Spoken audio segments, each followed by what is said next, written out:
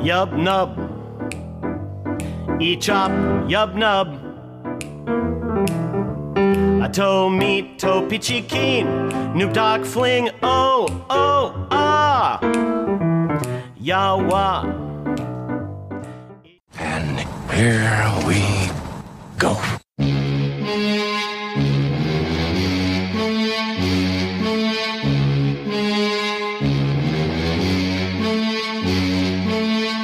Good evening, ladies and gentlemen. We are tonight's entertainment.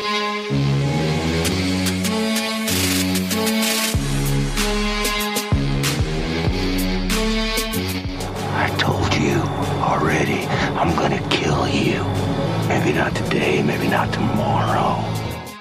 That's not how the Force works. Very small man can cast a very large shadow.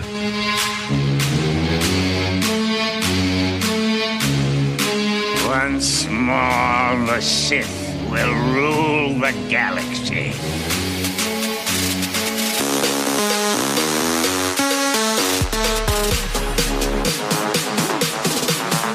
Impressive.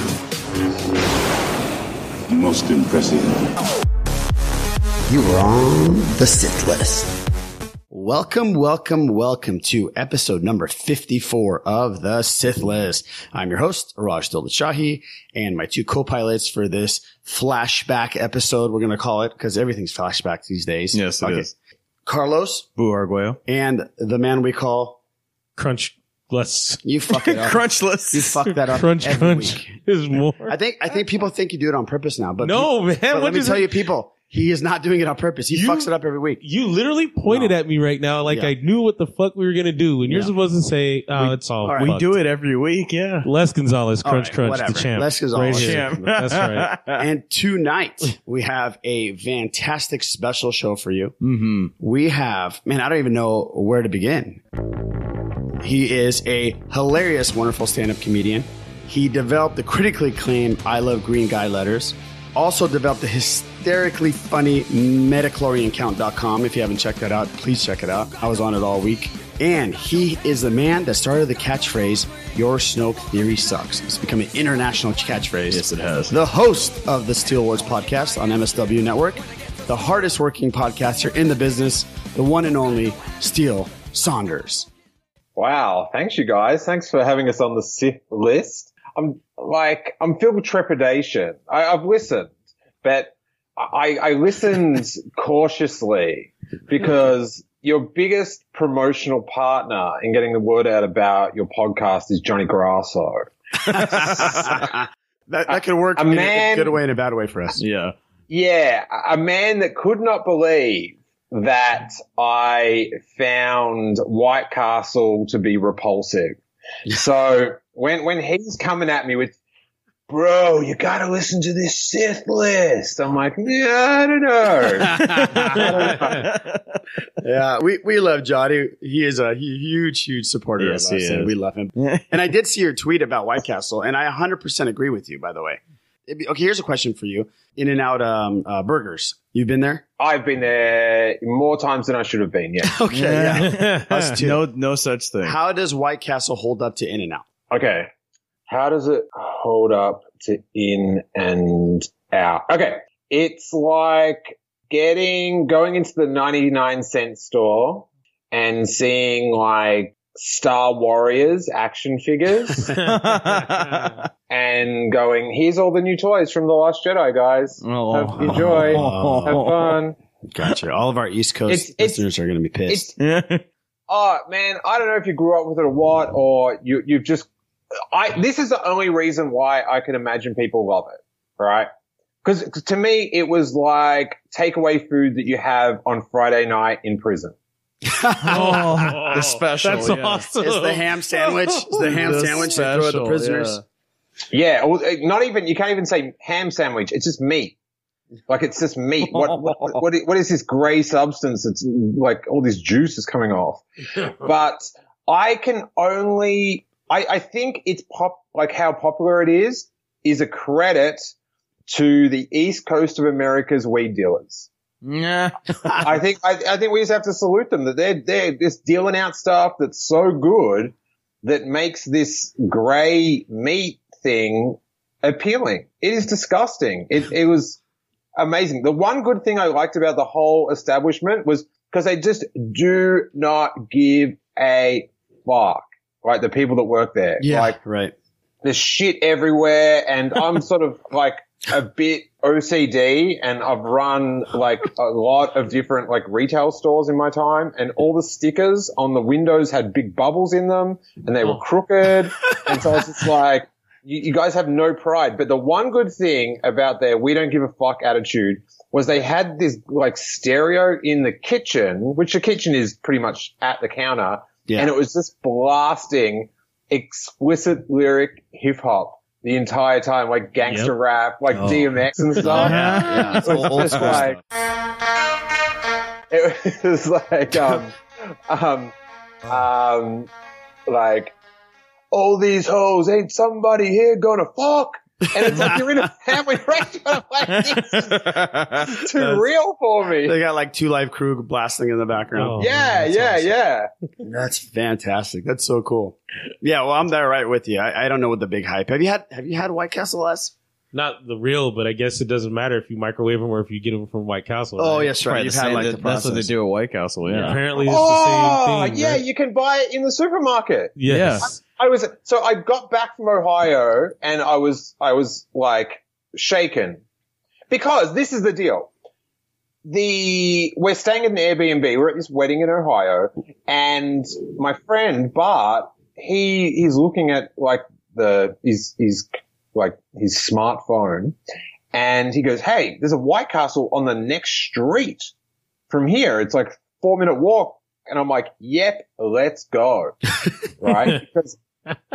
Because Hollywood, Harold and Kumar had recorded this 90-minute infotainment commercial that I paid to go see at the cinema. Right. Like the promoted White Castle. So I was just like, yep, these dudes, they traveled they went all night. They had like the craziest adventure of their life just to get burgers. All I have to do is walk 3 minutes.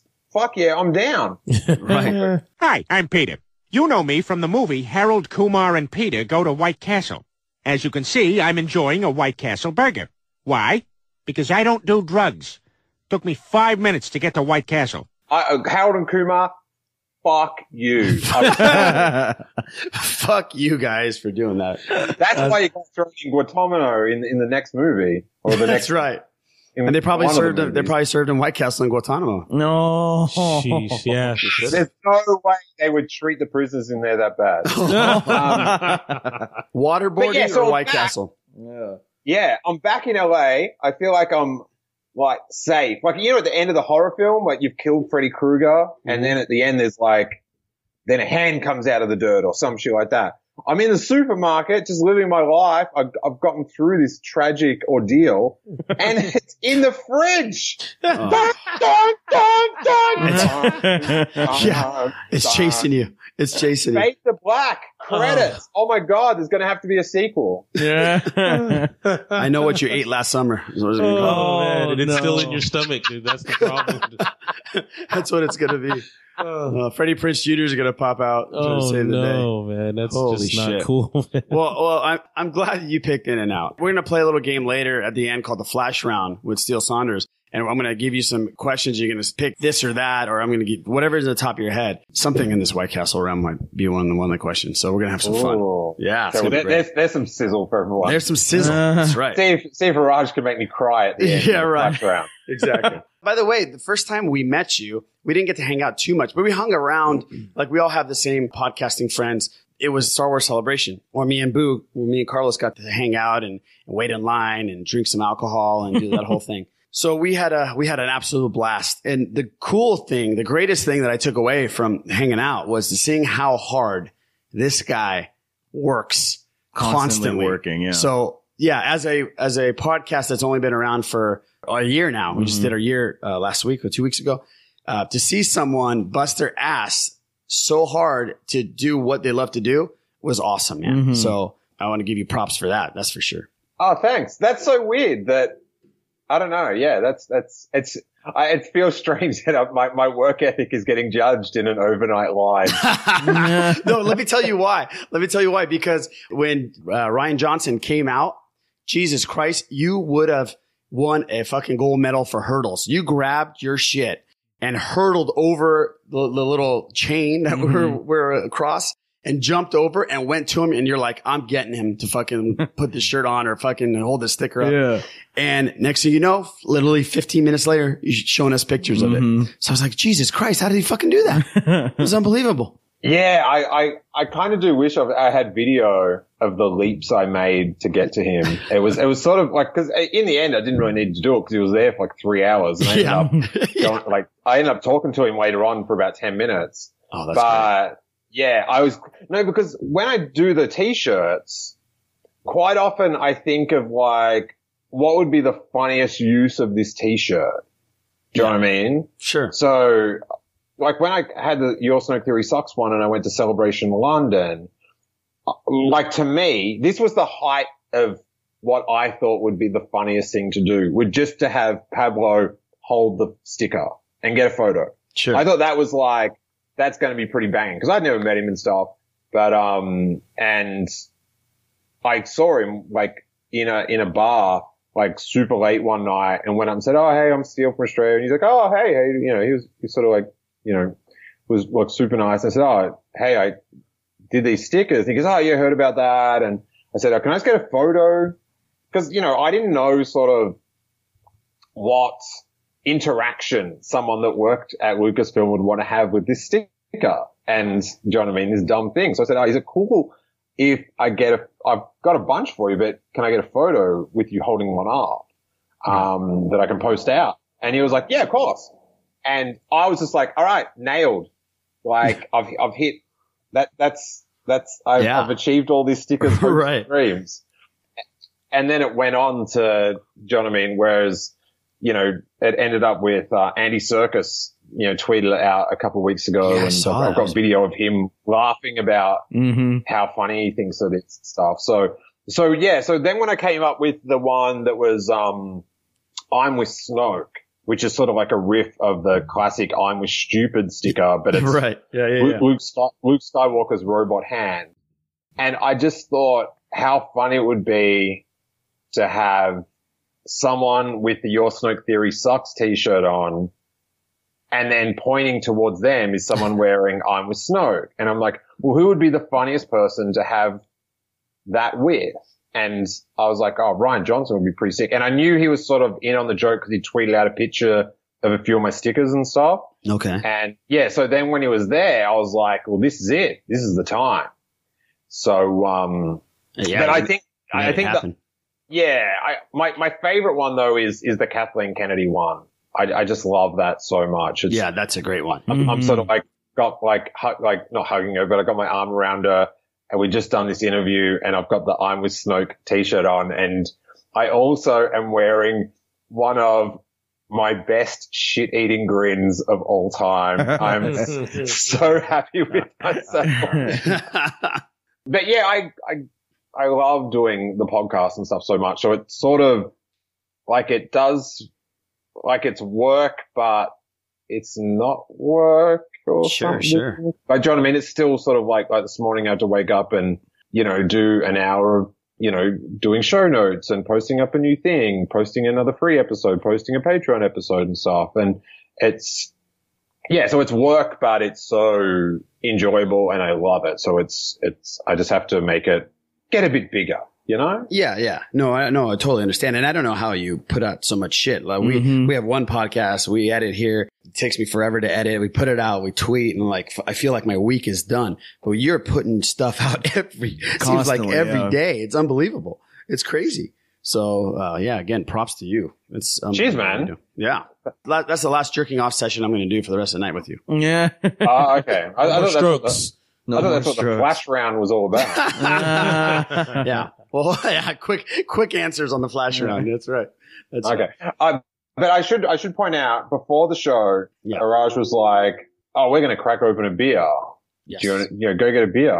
And I'm like, "Oh man, I don't think I've got any beers in the house. If I had known it was a beer cast, I would have got some on the way home." So I went to the fridge, and all we had left, I've got a lovely glass of pink rosé from 2016. It's a great year for rosé. And that's sitting next to me. So this might be the daintiest drink that's ever been consumed on the Sith list. Well, there you go. We like to class things up. Steve. Yeah, exactly. Yeah, right. We're drinking some Rolling Rock right now. Pinky up. Rolling Rock. Yeah. So trust me, I'm going to take a sip now, and I'm holding the little goblet, and my pinky finger is sticking like it is erect outside. That's awesome. An erect pinky finger is never a bad thing. Never a bad thing. Well, let's go over some shenanigans real quick so people can know where they find us. Have an Instagram, The Sith List, Facebook at The Sith List Podcast. You can email us at thesithlist@gmail.com. We have a Sith List hotline, 707-65-GEEK1. That's 707-654-3351. And we have some merch on TeePublic. And you can find us, just go on tpublic.com and look up The Sith List. And you can get stickers and all kinds of stuff, and all that great stuff. And you can find us at The Sith List on Twitter, Boo. At The Sith List, Boo. Les. At Less is More 78. And the great Steele Saunders. Where can they find you on Twitter? Steele Wars, which is STEELE. There's a hidden little E in there. What? You should have a sticker that's like, Johnny Grasso is my hype man. Something like that. Oh, yeah, that's true. That's a good idea. See, I got to leave it to you, Steele. You got to give us some ideas. Yeah. That's right. That would sell. That would definitely sell. Let's get into box office, which was a really, really weak box office this week. Mm-hmm. According to the great Mojo, boxoffice.com, The Hitman's Bodyguard, the big film, made $21.6 million. That was number one. Damn. Ryan Reynolds and Samuel L. Jackson. Ryan Reynolds, Samuel Jackson. They were number one. And number two was Annabelle 2. And number three is a movie that I actually want to see, is Logan Lucky. And that's $8 million. $8? What's that even about? Yeah, that's a Steven Soderbergh film, and it's very much a heist film. Like he's even calling it a hickey version of Ocean's 11. Yeah, it's wrapped around this NASCAR race, and there's like with Adam Driver. Yes, yeah, Adam Driver, Channing Tatum, Daniel Craig. Yeah, Daniel Craig. It's a pretty good cast. Yeah, great cast. Yeah, that I've seen the trailer. That looks good. And we have the Rotten Tomatoes actually has a 94% on it. Oh, it went up because last time I heard it was 93. Yeah, it went up. Went up 1% by the time we started this podcast. Wow. I don't know. It was probably 93 and I fucked up. But so, can I ask you guys? Sure. What is what's your vibe on Samuel L. Jackson? Oh, okay. So here, get ready, dude. I loved, he was so cool. I love Mace Windu, and I like Pulp Fiction's like just one of the great films of all time. Mm-hmm, and when it first came out, I actually saw it 7 days in a row, on its first, because I was just like, oh my God. And it sort of became a bit of a, like a group event I lived in this little town, and each night, like more people would come because it would be like, you have to see this film. It's insane. But I'm not sure if it's just because in Australia, he does like gambling commercials and stuff. Oh shit. Like for sports gambling. And I kind of find that, I don't mind if you want to gamble, that's fine. But I'd find gambling advertising a little bit, like crass a little icky. bit. Yeah. And it's just like, dude, you're in 18 movies a year. Do you need this gambling? You have to know when you're doing that, you're kind of fucking people. Yes. Like you're getting paid so much to do the ad because someone's getting fucked. And to use your celebrity for that, I just like, oh man. So I'm sort of like a little bit over Samuel L. Jackson. And I wonder whether, and of course it does seem like he is in so many films of not that high quality, a fair bit. Right. So where do you guys stand on, Okay, I'll go first because I had a whole tirade about Samuel L. Jackson when Kong came out. I really liked is the term, Samuel Jackson. And I still think he's a great actor when Tarantino directs him. But that movie Kong was the biggest, in my opinion, was the biggest piece of shit that I've seen in the last 5-6 years. Acting wise. Yeah. And he was the main reason. He was awful in it. And I don't get why he can't be good in films unless Tarantino is directing him. Other than Mace Windu. Mace Windu was cool. I loved Mace Windu. He was a badass. But it seems like lately, what's in your wallet? Definitely not acting classes, because his shit is going down. And I'm over him being in every other movie that comes out in the theater. I'm just done with it. So I'm going to throw this one to Les. Go ahead, Les. Man, Raj and I go at it over this because I think Samuel L. is just fine. I have no problem with him. There's got to be he's doing something right to be able to be in everything. But you know what? Still, I agree with you on the gambling thing. I don't know if he should be using his celebrity. We don't get those commercials here. So, for him to be doing that kind of work, and I don't know, man, someone's getting screwed because gambling definitely takes money from somebody. When a commercial has a PSA right afterwards saying, if you have a gambling problem, call 1-800-PROBLEM. Yeah, that's or really, something definitely like have that. a problem. Yeah, that's not cool. Yeah. But I will say this. There is one role of Samuel L. Jackson's that I did not like, and that was in Django. My mother and I watched that, and she got really upset about that. Because of the... she just didn't like, he was... his portrayal? Yeah, his portrayal and the character that Tom he thing, was, yeah. Well, did she not like it because of the character or him portraying that Him character? and the character. Okay. And she didn't like how he looked. She didn't like anything about it. Anything. And I agreed with her. I was like, you know what? I don't know about Samuel L. doing that, but I can take it. He's all good. He's, like I said, he's doing something right if he's in every other movie. Oh, yeah. That guy's got work, man. That guy is working. Like, it's crazy how much work he does. Go ahead, Boo. Yeah, no, I would have to agree. I do like him. Yeah, the gambling thing is awful. It's like having a commercial for cigarettes. That's really bad.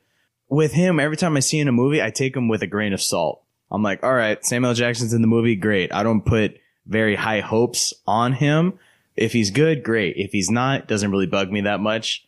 I didn't think he was that bad in Kong. He sucked. I just thought, the overall acting in Kong from everybody was awful. Not atrocious, but it wasn't very good. But yeah, with Samuel L. Jackson, he doesn't make or break a movie for me. If he's in it, I'm like, oh, okay, all right, I can deal with that. But it's not a final nail. It's not a deal breaker for you. No, absolutely not. Okay. And speaking of Pulp Fiction, Steele, we're in like a little movie room at my house where I have a shrine to Quentin Tarantino. So I'm looking at a Pulp Fiction poster right here. So I'm a huge Pulp Fiction fan as well.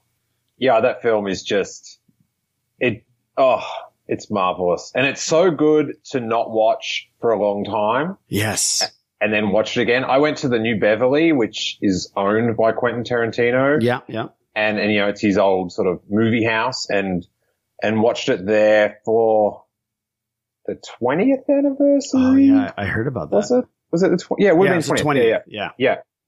And, it was the best. And they did this cool little thing where they, like, how cinemas used to work, you'd have a little, I don't even know what they call it, but they'd have a little, like, cartoon or something before the movie.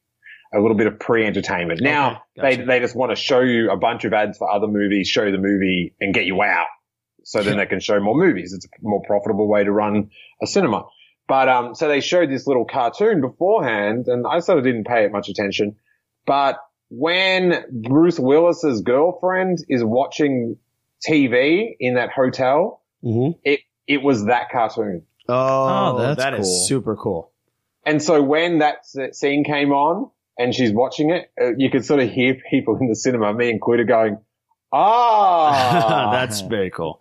Yeah. That's a cool kind of details that I love that he does. Yeah. And what do you think about, and I have this debate with some people, my favorite Tarantino film and one of my favorite movies of all time is Kill Bill 1. What'd you think about Kill Bill, the first one? I haven't seen it since it first came out. Okay. But it didn't hit me. Like I just wanted Pulp Fiction again. Like I wanted that style of film. And so I think I was too tied to Quentin Tarantino delivering me another Pulp Fiction, but he's doing something else. Do you know what I mean? So I think I wanted him more pigeonholed. So I think my love of Pulp Fiction kind of turned me off Kill Bill because it was one of the ones that I just saw once. I'm a fairly repetitive, much to my wife's, dismay. I just like watching things. Yeah, I love this film. Let's watch this one again. It's great. She wants to do new things. Yeah. I like real. Yeah, that's how I am too. My wife's the same way. But I should say for Star Wars fans, you can track down this fan edit called Pulp Empire. one of my friends from Melbourne did this edit, and it's Empire Strikes Back, re-edited Tarantino style. Oh my God. So it uses like all his like title screens and stuff like that. And it's re-edited to like really cool music, and it's done non-linear, like Pulp Fiction. That sounds fucking amazing. The Yoda training montage is to Ground Control to Major Tom, and that's cool. It's amazing. So it's called Pulp Empire, and I think maybe you can find it on Pirate Bay, but there's this site called, I think it's fanedit.com or something. But if you just Google fan edit, it's like the hub of where people post all their edits of all these different films and stuff like that. But yeah, Pulp Empire I love ones like that where you've seen the film so many times, you love watching it, and someone presents you a new way to watch it that it's quite exciting. So yeah, check that out. Absolutely. If you're an Empire Strikes Back Pulp Fiction fan, which you should be. Okay. Yeah. Every human being should be both. Absolutely. But by the way, we talked about Tarantino. What's your geekdom like? We had Amanda Ward on last week, and I asked her because I was interested to find out all the different things she likes other than Star Wars. Obviously, we know you love Star Wars, but what else tickles your fancy? Oh, I've never used tickles your fancy. That was the first time. Classing it up, guys. Yeah. Raj, I would love you to tickle my fancy. Anytime. Maybe during the flash round. Yeah. What other stuff do I really like? I've actually just started watching Rick and Morty. We just talked about that last week. Yeah, love Rick and Morty. Yeah, Rick and Morty is we're awesome. really going to start investing some time in Rick and Morty. I've heard it's amazing. Yeah, I'd heard a lot, like since it came back, it just had its season premiere, and I just live just off Sunset Boulevard, so I'm subject to all these giant billboards, and there's a big billboard of Rick's head, and his hair sort of went off the billboard, which I always enjoy. I like it when the billboard manufacturer, goes beyond just the rectangle. I enjoy 3D ones, like where the thing's coming out or anything like that. So that got me. But then I saw a lot of talk about it online, people that are excited about it coming back. And then Jackie started watching it, and I caught an episode, and it's brilliant. It's like a cartoon written by really smart people trying to write the dumbest thing they can. That sounds fantastic. And it's epic. But I sort of, all that 80s stuff, I'm super into, but without sort of, like, I'm so into Star Wars, I have to to borrow a show title, curb my enthusiasm about other stuff. Because I can't dedicate that time to doing it. Sure. But when I was growing up, and I still sort of, casually follow this stuff. I loved Mask, that cartoon where all the cars and the ships turned into better cars and ships. That was pretty sick. Yeah. If they ever made a cartoon of that, I'd be very excited. Masters of the Universe is something that I think if they made a feature film of that, I could get into it in a big way. If it was made, in and not a Michael Bay way. Exactly. I can't think of the way I want it made, but not the Michael Bay way. That would be fantastic. And still, there is a He-Man movie that is coming out next year, I believe, right? Is that what it was? What? Next year or year after? Year after next year. Yeah, they're in the works. Yeah, they greenlit it. They greenlit a He-Man feature film. Yeah, Sony's going to be producing it. Who is? Sony. I didn't realize it was locked in. Now that I know they're going to make it, it's now the countdown has begun for them fucking it up. That's true. That's true. very, very true. Because, I don't want it to be like too reimagined or like just make the film of the cartoon that we loved and make it sick. Yes, exactly. Who are they going to cast for He-Man? I keep going back to this. Who the fuck? They don't have Dolph Lundgren anymore. Who are they going to have? Who are they? That's gonna hamper them. who would they cast for He-Man? Yeah. All I'm doing is thinking of WWE wrestlers. We're going to get into that in a second. I'm just running through the roster of WWE wrestlers. I'm like, no. Yeah, I could see that. What other stuff? Like, it's not really geek, but like Seinfeld, like diehard Seinfeld fan. I loved Battlestar Galactica. Was epic. The new ones. Okay, the one on Sci-Fi. Oh my god, that was just if you haven't watched that and you want to watch just a gritty, realistic like space story, you are in.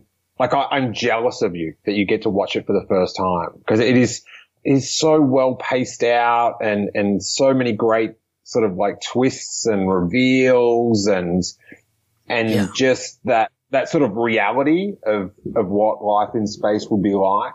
I loved Lost. Oh, so did I. That's in my top. This is like my top 3 shows ever. Yeah, I sort of think. Like, I worry about Star Wars because of Lost.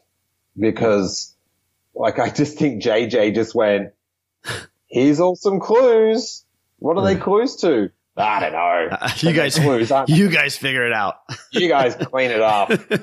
You guys work it out. And, I've got an episode coming out on Tuesday with Anthony Bresnikan. We went through all his articles. Oh, wow. EW and I like getting like with Anthony, like the story behind the story, what was Ryan like?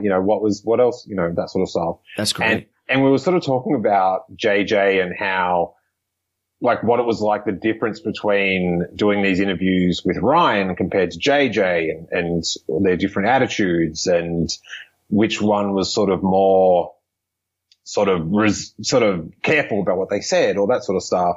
And I was sort of saying, like, do you think he just threw all that stuff out there and he doesn't know the answers? and Bresnikan's, it sounds about right.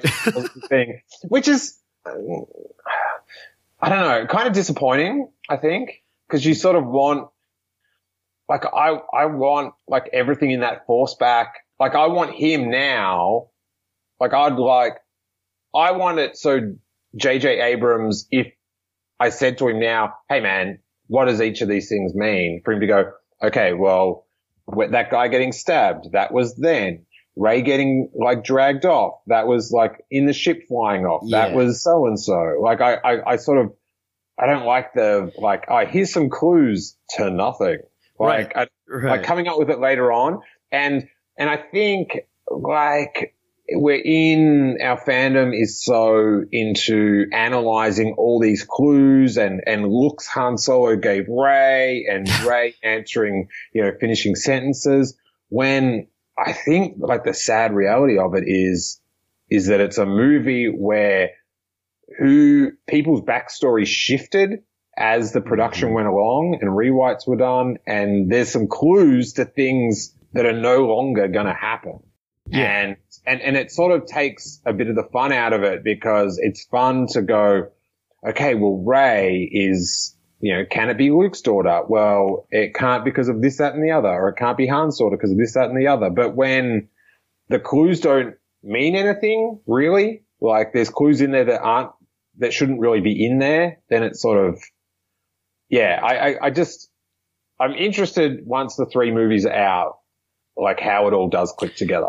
Yeah, no, exactly. And to have JJ leave some clues, because we trust JJ, obviously, leave some clues and then have other people that we really don't know, to try to answer those questions. That's the tough part. Yeah. But we'll see. We hope we're going to get into some Star Wars later on in the, because we heard that you know a little bit about Star Wars. Just a little bit. Just a little bit. But I'm trying to think what other geeky things that I follow. I'm vaguely interested in wrestling, but I'm way more interested in the journalism of professional wrestling. Wow. Okay. That's interesting. I'm obsessed with it. Okay. Now, are you talking old school wrestling, like WWF? Or are you still into WWE? Were you a fan of WWF? Oh yeah, like during like what they call the Attitude Era with like The Rock and Stone Cold and stuff. Like, yeah. Every week.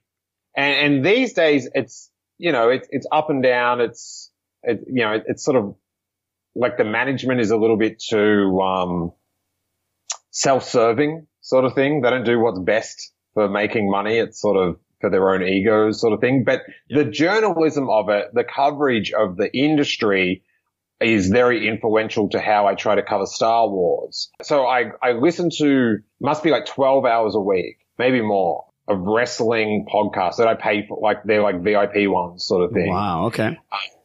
There's two websites. There's Pro Wrestling Torch and Wrestling Observer, and they've both been going for, or not as websites, but as entities, as for like 20, 25 years. They used to be like newsletters that you get posted out to.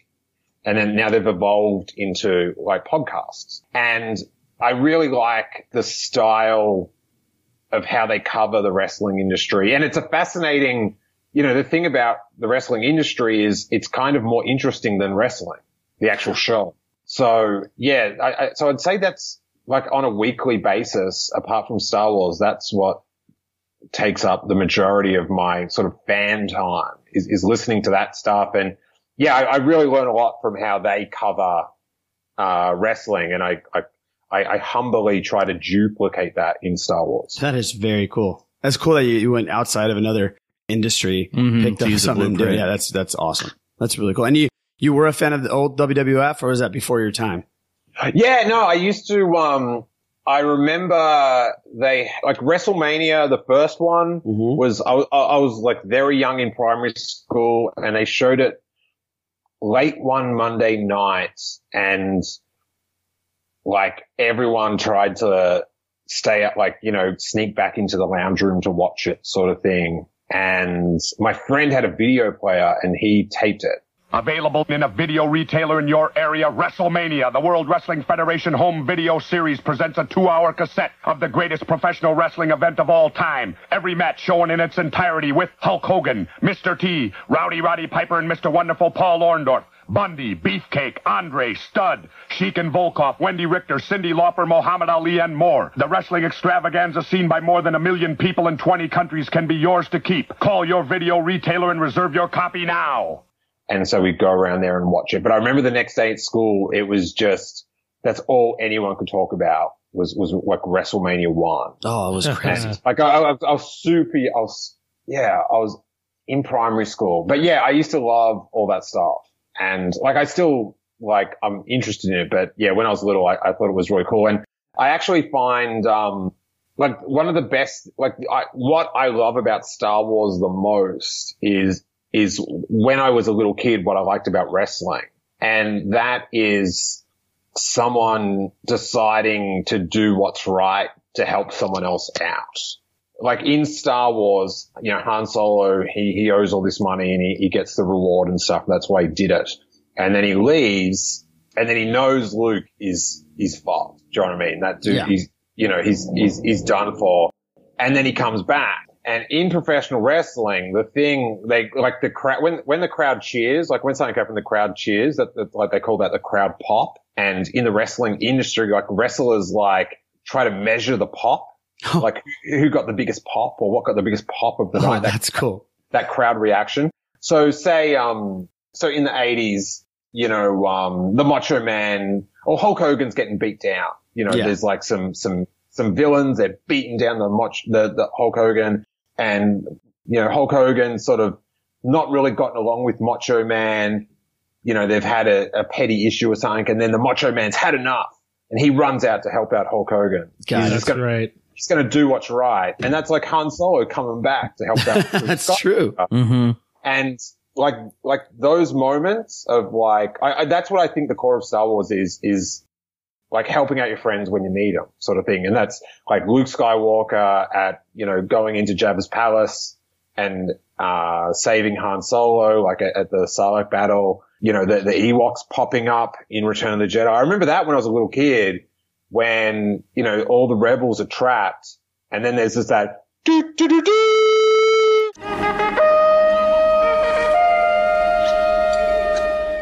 that Ewok on that horn. Yeah. And I like, one of my cherished memories from all my life is the in-cinema memory of seeing a Star Wars film for the first time. And I've got like all these quite vivid memories from like original trilogy, special edition, prequel trilogy, and The Force Awakens and stuff. And, right. And me too. Me too. Like I've got these snapshot memories that I cherish. And I remember looking at my mum just when the Ewoks popped up, like sort of grabbing her and just like going, yes, they're helping. Like, I couldn't believe there was so many Ewoks. Like when they all popped up. Oh yeah. I was like, yes. And, to me, that's the, like, you know, people love Star Wars, and that's why George Lucas is a genius, because he gave, movie fans all these different reasons to love his film, whether it's the spaceships or the mythology or the romance or the comedy or the aliens or the costumes, all that good stuff, you know, because people, you know, some people, they're Star Wars fans, but they're just collectors, and then some are cosplayers, and some people like writing fan fiction. Right. And like, that's why one of the reasons I love it is because there's so many different ways for people, what makes it interesting to express their fandom through all these, you know, through their talent. Like, do you know what I mean? Like, yeah, there's all kinds of different genres that they can just step into. Yeah. It's true. Yeah. You know, you have, you know, I can talk, so I make a podcast, and then someone can draw, and they draw a thing for my podcast. That's true. Do you know what I mean? So it's this awesome. Yeah. It's like layers and layers and layers of fandom on top of each other. Yeah. Yeah. So everyone loves it for different reasons. Star Wars for different reasons. But yeah, for me, my main reason is just like coming through for your friends. That's my, like that emotional moment in all the films. Like, Attack of the Clones, which is you know, that sort of probably cops the most kicks to the face, when fans are like laying into Star Wars films. But when, and we were just calling him out a little bit ago, when, Obi-Wan and Anakin and Padme, are trapped, like in the Genosian, in that theater thing, in the arena. Yeah, in the arena. Yeah. And then Mace Windu rocks up and says the party's over, or whatever he says, and all those Jedi are there. I was just like, yes! I was expecting to say the party's over, motherfuckers. But he did. And then they all get trapped in the center, and you're like, well, that's it. That's all the Jedi. That's it. There's nothing else anyone can do. And then you forget. You forgot about Dre. You forgot about Yoda, dog. He's here. And it's on again. Yeah. Like, that was badass. I love those moments. That is badass. I love that about Star Wars as well. And that's what I really excited to see, what the crowd cheering moment is for this next one. You know what I mean? So that's something I'm very, very, very, I'm looking forward to. Is it going to be Ignite the Green? I mean, if it ignites the green, then it's over. Yeah. Yeah. People are going to lose their shit. It's so over. So like, actually, so for people that don't listen to Steel Wars, the only thing I want to happen in Star Wars is for Luke Skywalker to turn on his green lightsaber, ignite the green, and save someone. He doesn't want, I'm done, you know, Jedi didn't work out, but then it's like push comes to shove, he's got to get back in the game, and he ignites the green, and people are regretting their decisions. I'm telling you, Steel, it's going to happen. Chewie's going to try and eat a porg. And he's going to tell him, no, put him down. Fucking ignite the green to fucking make be like, no, porg. put him down. Put him down, Chewie. Yeah. I saw those, by the way, those porg toys. Have you seen those in the last day or two that came out? Oh, yeah, but people keep sending me, because I've got porg fever. I'm all about the porg. Yeah, I got no problems with the fluffy porg that's the one thing I want on Force Friday. I don't collect like modern Hasbro stuff, but people kept sending me videos, because people have found the porgs and they're making them make the noise. Yeah, I saw that. and I'm like, no. I want to hear the porg myself in person. On Force Friday, when I go into Toys R Us and get my porg and I squeeze it, I want that to be the first time I do it. So I've got like Hawes and Jason sending me all these videos of, here's what a porg sounds like. And I'm like, no. Yeah, I saw that. Don't spoil my porg moment. Yeah, you want a fresh porg. Just to go back to the wrestling thing, there's ways that you, like, once you work out how wrestling works, because wrestling is sort of the most basic form of storytelling. It's very sort of visceral, and that helps you analyze Star Wars stuff. So it's a hero is only as strong as the villain it faces, or he or she faces. Mm-hmm. So in wrestling, before, like, say, if you want to talk about, like, 80s, before Hulk Hogan can face King Kong Bundy, King Kong Bundy has to, like, build up a reputation that he is nothing to fuck with. Do you know what I mean? So he has to, like, just destroy people and break people's ribs and just be totally crazy. So and this is where George Lucas sort of lost his way a little bit during the prequels, was that you had these battle droids, and in The Phantom Menace, the battle droids were sort of moderately, scary. And then, but once they start saying Roger, Roger and all that, then it's like, oh, are these that scary a thing anymore? Yeah. Or are they a bit goofy? And then they kind of dumped them down too. Yeah, they just dumber and dumber. And then in Attack of the Clones, you had the super battle droids, and they were gnarly. Do you know what I mean? They looked scary. But then in Revenge of the Sith, they're doing this sketch with R2-D2 in the oil. Yeah. Like, there's two super battle droids and they're, like, getting lit on fire because of R2 and they're slipping over. It's just like, well, you've totally belittled the heel. So what threat are they anymore? Yeah. It's like a Three Stooges bit. Yeah. So there's these weird things that you can, through sort of like the study of professional wrestling and great professional wrestling storylines and stuff, that then, like, you can analyze Star Wars that way as well. So, yeah. So that's why I enjoy them both. Yeah, it makes total sense. That's great. Yeah. I was a big Iron Sheik fan, obviously, because, I'm Persian, but I got his ass. The camel clutch I have a tattoo that says camel clutch on my ass. Yeah, it's right above it. It's where the tramp stamp is. Right there, yes. The camel clutch. No, definitely. No. I definitely do not. But are you Persian? I did not know that. I am. I was born in the States, but. Okay. Cause I've got, I'm not really sure what these have, like, real connections to Persian culture. Okay. But I have got two Persian rugs in my house that I love very much. Great. And I've got a Persian cat that is my most cherished. It's probably my most cherished Star Wars collectible because I think it's an easy. Still, you're practically Persian then. If you got a Persian rug and a Persian cat, you got to come over for some kebab and you're done. Do you know, like, a Persian cat's actually, a Persian cat's actually from Persia?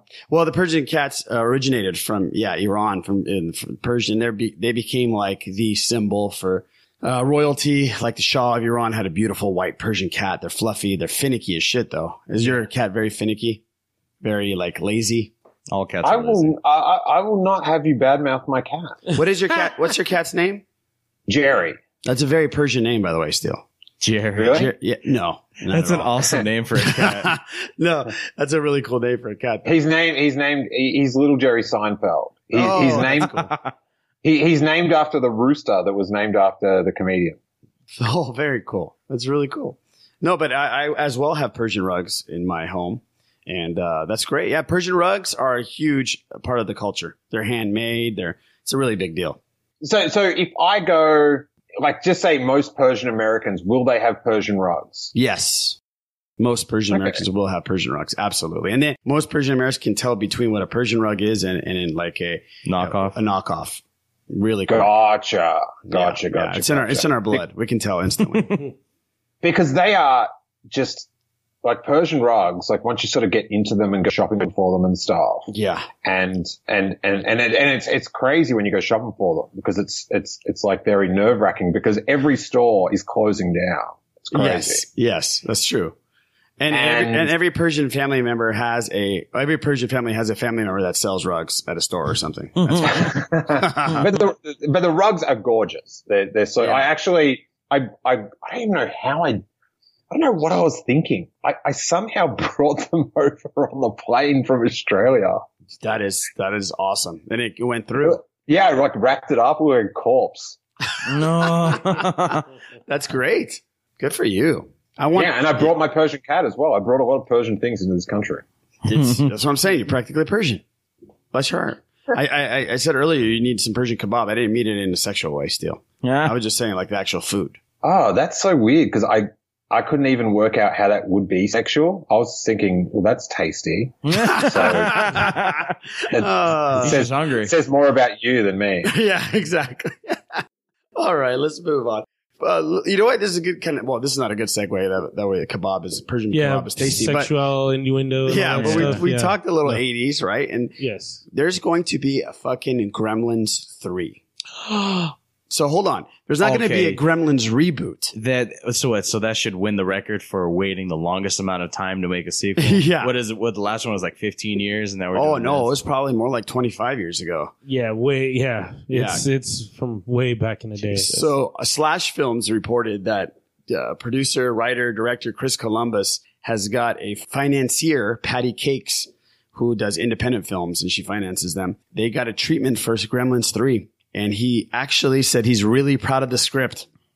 And he says it's twisted and dark as anything you will ever see. And we're going to have Gizmo in it.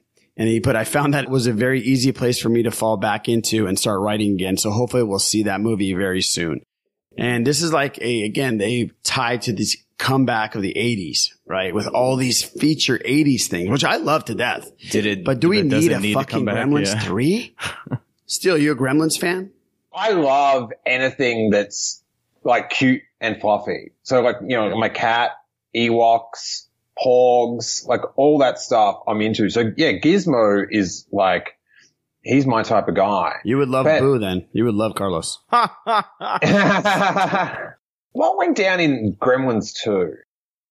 Gremlins 2? In Gremlins 2, they take over a corporate building. Only you would fucking know that. I haven't seen that movie in 25 years. I think what happens is they cloned one of them in a scientific experiment. And so instead of Stripe, where he was evil, this one was the brain, and he was like a super evil genius. This is why we have Les on this podcast, by the way. Just to talk about Gremlins. Fucking knows the synopsis of Gremlins 2. That movie came out like 30 years ago. I'm only 38. Well, there you go. You were 8. Yeah. Yeah. So I don't know. How are they going to pick up on that? And they're assuming people know what happened in Gremlins 2. I don't know. I don't know if this is a good idea.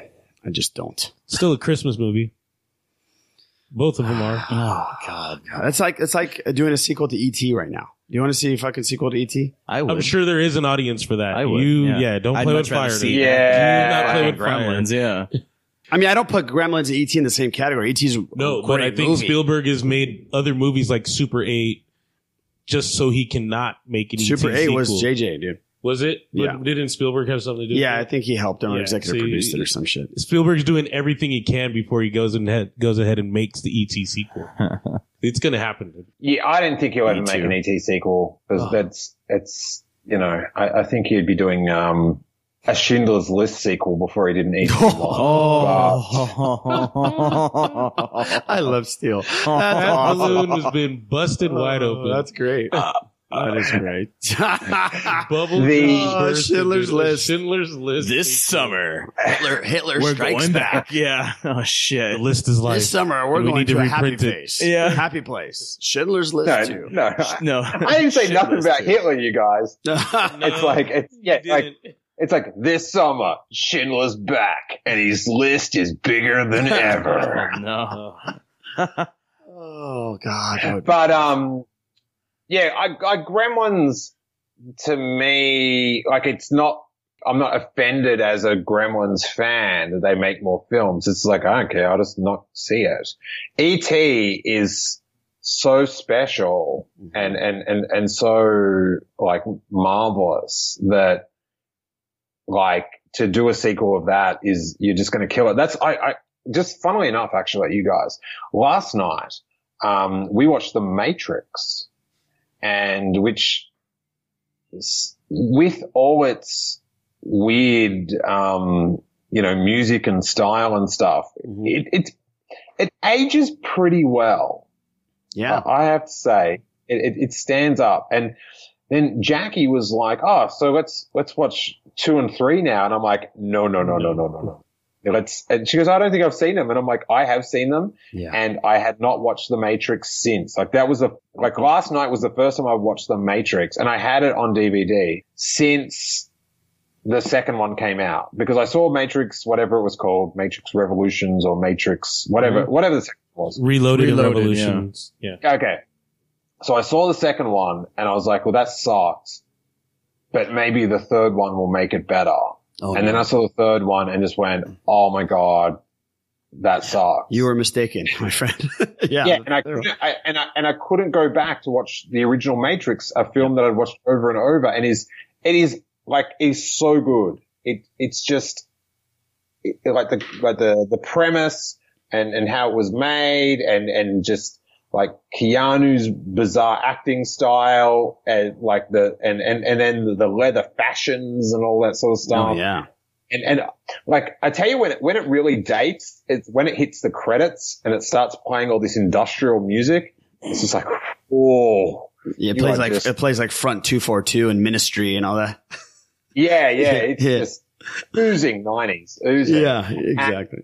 But yeah, it's sort of the two films like ruined the first one, and I'd hate for that to happen to that is a shame. That is a shame. And we've talked about this on this podcast. It's hard to go back and watch these films that you adored when you were younger. Kind of like Top Gun for me. I mean, I love that movie, and I still love the movie. But when you watch it now, it is just the dialogue is so cheeseball and so cheesy. It kind of is painful to watch.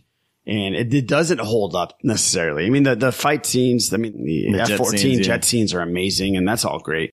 But the dialogue and, yeah. Oh, it's my elder brother, who's like 10 years older than me, that was very influential to his hitting the nightclub style. We've got a family photo, and I think I'm about 14, and I've just got all these skate clothes on, and he fucking looks like Maverick. He's got this leather jacket on with all these like airline, patches on it. And he's he literally, I'm there, I'm a little skate rat. My brother's maybe, my middle brother is maybe 19, and he looks like he's about to spew on my mom. He's super hungover. And then my wispy older brother in his Top Gun jacket and a scarf, he literally is taking our breath away. It's just, it's incredible. Good. That was good. That's smooth. That was very smooth. But if you, these days, if you're a sexual person and you watch that volleyball scene, if by the end of that volleyball scene you don't want to blow a dude, your blood's not beating. That is the gnarliest gay scene of all time. That is just so much tension. We were just in Cancun for a bachelor party. Me and Boo, for our buddy Andrew Medina. We were on the beach in Cancun. There was a volleyball court. We almost actually pulled off a fucking volleyball orgy on the sand. Yeah. And they're playing they're topless in jeans. Playing with the boys. Yeah. I know. Yeah. And then the jeans have phrase on them. I mean, I got Daisy Dukes. Yeah. Oh, absolutely. They got their aviators on. But when you're young, or even I think maybe back then, sort of gay culture, it could be right in front of your face and you wouldn't realize it because you were sort of naive to it. Right. And it was just a couple of dudes playing volleyball intensely. Yeah. And then you watch it now and it's just oh my God. Yeah. These dudes need to fuck now. Or it's like watching He-Man. You know what I mean? Oh God, there's so many more. The cartoons. The innuendos. Yeah.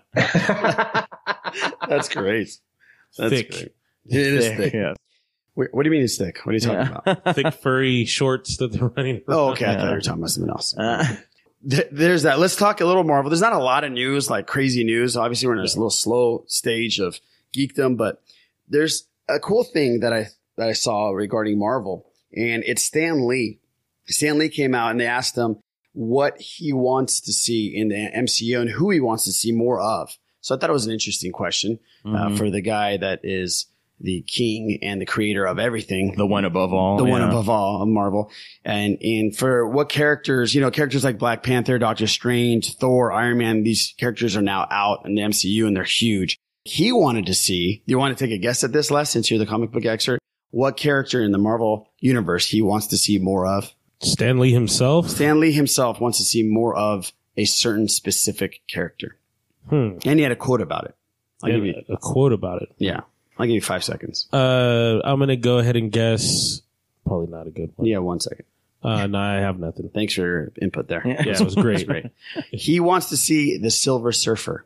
Yeah. This is what he had to say. Of course. He's the one I wanted to see more of. He's the most philosophical of all the characters I've ever worked on. And I have an idea for my cameo in that one. He's already got a set. That's awesome. Yeah, he's already got a set. But the problem is, I don't think we're going to see a Silver Surfer fucking Not going to happen. MCU just by himself, right? No, and then if nobody knows, I think Marvel canceled the Fantastic Four. Well, yeah. They yanked the book, so he's part of it. Even though Silver Surfer has his own book, I think. Oh, you mean in the comics? Yes. So they yanked that comic, and I don't know how well Silver Surfer is doing, but yeah, if they yanked it to basically say "fuck you, Fox," you're not going to get to make any more movies off of this. Well, yeah. And Josh Trank had a big part of that. And then and Silver Surfer is part of that whole universe, so we won't get to see it anytime soon. Poor Stan Lee. Poor all of us. So, like, what's the deal with? I only know what happens in Marvel, like in the comic book universe. Like, I only know it from the movies. Do you know what I mean? So, what's the cachet? What does Stan Lee or what do fans love about the Silver Surfer? What's the Silver Surfer? What's exactly is he? What's the Silver Surfer's deal? What's he about? What the fuck is he about? Yeah. He's about his alter ego is Norrin Rad. He was on a planet, a very utopian-like planet, really scientifically, technologically advanced. Galactus shows up, wants to eat his planet. He sacrifices himself to save his planet and says, "I'll become your herald." Gets transformed into the Silver Surfer. His main job for a while, and this is kind of like a wrestling thing too. He goes around finding planets. So he's a bad guy. He goes around finding planets suitable for Galactus to eat, meaning that he's probably been responsible for the death of like hundreds of billions of people. I had no idea about that. And he ultimately comes to Earth, runs into the Fantastic Four. They battle him to a standstill, even though he's way more powerful than them, and then they can. Oh, so he's a bad guy. Yeah, he was a bad guy in a way. Then he turned into the good guy, helped them defeat Galactus, broke free, and now he patrols the cosmos.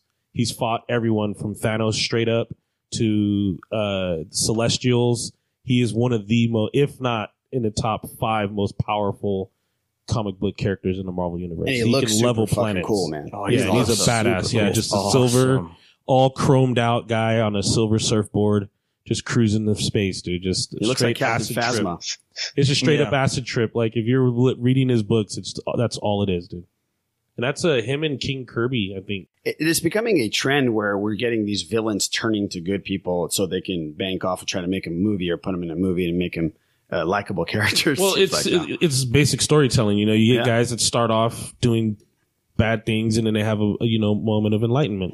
Kind of like Kylo Ren, maybe in episode 8. Is that really what they're? No, I don't know. I'm just throwing it out there. I don't know. I'm just saying. Perhaps he had his chance till he stuck his lightsaber through his father's stomach. Man, he did. Yeah. Well, we're going to talk about Star Wars in just a second. Now, and so he was in the second Fantastic Four film? Yes. Right. He was in one of them. Silver Surfer. Yeah, he was Rise of the Silver Surfer. They criminally portrayed him. Mm-hmm. That was, even that first kick at the can for Fox wasn't really good, but it was, they mishandled that so badly. Yeah. They fucked that up. And did the second Fantastic Four, was Jessica Alba in that one as well? Yes, she was. Yeah, she was in the first 2. That's right. Well, how are they viewed now? Because I remember watching the first. I don't really have much of a memory of the second one, but I remember the first one, and I remember thinking, "Hey, that was pretty good." Like maybe a lot of the end of those comic book films are sort of like they're really hard to dismount from. Do you know what I mean? Like when you're battling that evil guy at the end, it's like, all right, now you fire a beam. Now you fire a beam. He exploded. All right, well, we did it. But I seem to have, I think I went and saw it, I thought it was pretty good. I thought it was pretty good. But how is that one seen in the whole scope? It was huge then because the craze was big because Spider-Man, the X-Men movie, which, I mean, if you look at them now, you're like, okay, I think there's a lukewarm reception on them. The first one was better than the other one. Yeah, the first one was good. And then the second one was okay too, but it wasn't like, people are not going to tell you, go see the Fantastic Four movies. They're not going to give them to you on DVD. They're not going to rush to recommend them. You know what's funny is Chris Evans, Captain America, was in those He was the Human Torch, yeah. Yeah. But he made the right decision. He got out of that. He sure did. He got out of that quickly. He sure did. Said, I'll be Captain America. And I remember people were upset about it when he became Captain America because how is that possible? How can you guys do this? How is the Human Torch could be Captain America? That cannot happen. And look at now it happens a lot. Yeah, everybody covers multiple characters now. Yeah, Steele, you into these comic book movies? I mean, you said you know a lot about the MCU. That's how you get the character knowledge. But is that something like if a movie comes out, like Infinity Wars is coming out, are you going to be there opening night? Or are you going to wait till it comes out on DVD? What's your take on this? I think for that one, I'll be there on opening night. I went to a preview screening of Civil War, and I had a tremendously amazing amount of fun. Like I remember during that battle bit, like at the airport when I was just like laughing. Like I was laughing because it was so great. Like I have this weird thing when stuff is just like super fantastic, like that battle, you know, just how they're all using their powers to like one up each other and stuff. That makes me laugh. Because I'm just enjoying myself so much. You're just giddy, yeah. Yeah, and I was just pissing myself laughing at how good it was and gasping. And then when Spider-Man like dropped that sweet Empire Strikes Back reference, I was peaking. It was so good. So it was so good. I remember during that exact moment you're talking about, not just the Spider-Man, but when everything is just going off in the airport, I looked at Les. And I looked at him with a look of, I cannot believe we're seeing this on screen. Crazy. This is fucking amazing. Yeah. Yeah. So I really like the Avengers and like all, you know, the Captain America films and all that sort of stuff. And then like the Batman versus Superman, I was just like, well, that was just depressing. A little birdie told me to ask you specifically about your thoughts on Batman versus Superman. It was just not fun. It was depressing film to watch, and it didn't make sense. Like, why? You know, all this stuff, you know, I don't like, look, my criticism of it is very, like at the top, like sort of not deep. That's what I'm trying to say. But like shit, like, why did Lex Luthor get a graphic designer in to make logos for all these characters for his secret files? That's true. Do you know what I mean? Like he did a little Wonder Woman, like he got a graphic artist in and like, yeah, make some cool logos for all these secret files. And I didn't even think about that. It doesn't make any fucking sense. That's true. I didn't even think about that. I wouldn't even known. That's true. That's great. Yeah. All right. Well, maybe my analysis is deeper than I thought. Yeah. That is, shit. I never would have picked up on that. That's just, because each file name had a logo on it. That's right. Yeah, it sure did. And, cause I saw it by myself because it was the first night of comedy festival. So all my comedy friends were busy. This was back in Melbourne and I was only doing the podcast. So I was like working just on Saturdays, and films in Australia opened Thursday night. And so I was like, I knew there was a lot of negative buzz about it. Mm-hmm. So I was like, I have to go see it first night so I can make a decision without hearing all this stuff. And so it was packed. I went and saw it. And towards the end, I just started getting angry, like looking around. Is like, is anyone else getting pissed off at how little this movie's making sense? Like that whole thing with putting the spear down in the water. And then like, what was the whole point of that? Like I thought Aquaman was going to come out and it was like, oh, Aquaman's in it and he's got a spear. Like that shit's hot. And so it finished. And the credits were rolling, and I was sort of sitting there just like going, oh my God, what the fuck was that? I just watched it. I looked behind me, and there was these two young dudes that maybe were like around 18 or something. one of them had a Batman t-shirt on, one of them had a Superman t-shirt on.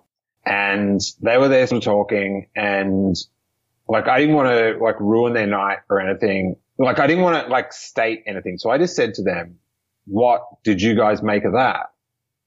Which in a way is not the best way to ask what you think of a film. What'd you think of that piece of shit? Yeah, exactly. Oh, no, I didn't say that. I just had said, a negative look on his face. Yeah. Do you like that shit? Do you like it? Yeah? No, I didn't say shit. I just said, what did you make of that? Right. And they're just like, I don't know, man. I don't think it was very good. And I've just like gone, it wasn't, was it? What about that? Just going off. And we sort of ended up sort of, this is how much of a podcaster I am. I was like, oh, it was like we did like this unrecorded podcast about it straight after. And it's like, yeah, that's STEELE. That's what they call a conversation, buddy. Yeah. But, That's right. We had this little conversation about it. But yeah, it just wasn't like, when you compare it to Civil War, I came out, I actually had a bad day that day. I'd actually had an email from J.J. Abrams' office saying he wouldn't be able to do this podcast with me at this podcast festival. Oh. And I was sort of working on it for a while. And, so I was just like, oh my God, like, so he's considering it. This is crazy. This is amazing. Yeah, that's insane. And, so I was at the LA Podcast Festival, and I got the email back saying, you know, he won't be able to make it, whatever. And something else happened that day as well, where I was just like, fuck this day. And I went to see Civil War, and I remember like walking to the train station just pumped afterwards. Like I was back. It just had given me such an adrenaline rush, That's so much fun that it like excited me. And that sort of, you know, paying $20 to go watch a comic book on a screen for 2 hours, that's sort of what I should do.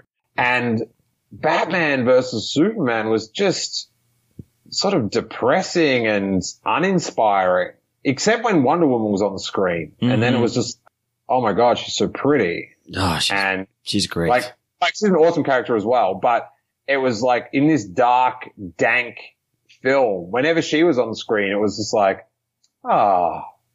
this is enjoyable for a small moment. Yeah, absolutely. And what do you think? This is a good segue. What do you think about the Wonder Woman film? I actually haven't seen it yet. Oh, okay. You're gonna like. You should see. You're gonna like. Did you like Captain America: First Avenger, the very first Captain America? Yeah. Okay. When it came out, it was when I was moving from Australia to America, and so I just didn't have. I missed packing up like a whole apartment that, let's face it, that a hoarder lived in for 10 years. Yeah. Was very difficult. Right. And so I haven't seen, I just missed like 2 months of nerd culture. So I haven't seen, Wonder Woman, Guardians of the Galaxy 2, and I know that's now out on iTunes so I can watch it. Yeah. And Spider-Man. I missed Oh, that wow. and Wonder Woman. So I've missed this big chunk. Yeah. That's a pretty good chunk, yeah. Like I so wanted to see Wonder Woman in the cinema when it was just out, because I wanted to like get that excitement, because, you know, it's a bit of a cultural shift. It is. And so I didn't want to see it in my house, so I didn't want to see it. Like I could have seen it 4 weeks later, and I was like, oh, I don't really want to see it in a cinema and it's empty. Oh, yeah, that makes sense. Like I sort of think part of the thing of paying to see a movie is the shared experience. Absolutely. And you know, like the cheers and that, like, or just turning around and going, what did you make of that? Like that's part of your $20 or how much this, you know, it costs to see a movie in your local area. Mm-hmm. Prices may vary, you guys. And it's about $20. So yeah, you're on the money. Yeah. And then you got to get the giant, I have to get the giant Coke when I go. Yes, you do. Me too. Yeah, I do too. Me too. Got to get popcorn. And you got to get popcorn. So you spend about $75. Yeah, really. That's about right. Yeah. That's just for yourself. Yeah. Like, I am not a soft drink person at all. Like, it's so rare. It has to be a special type of hangover for me to get like a can of like Dr. Pepper or Coke or whatever.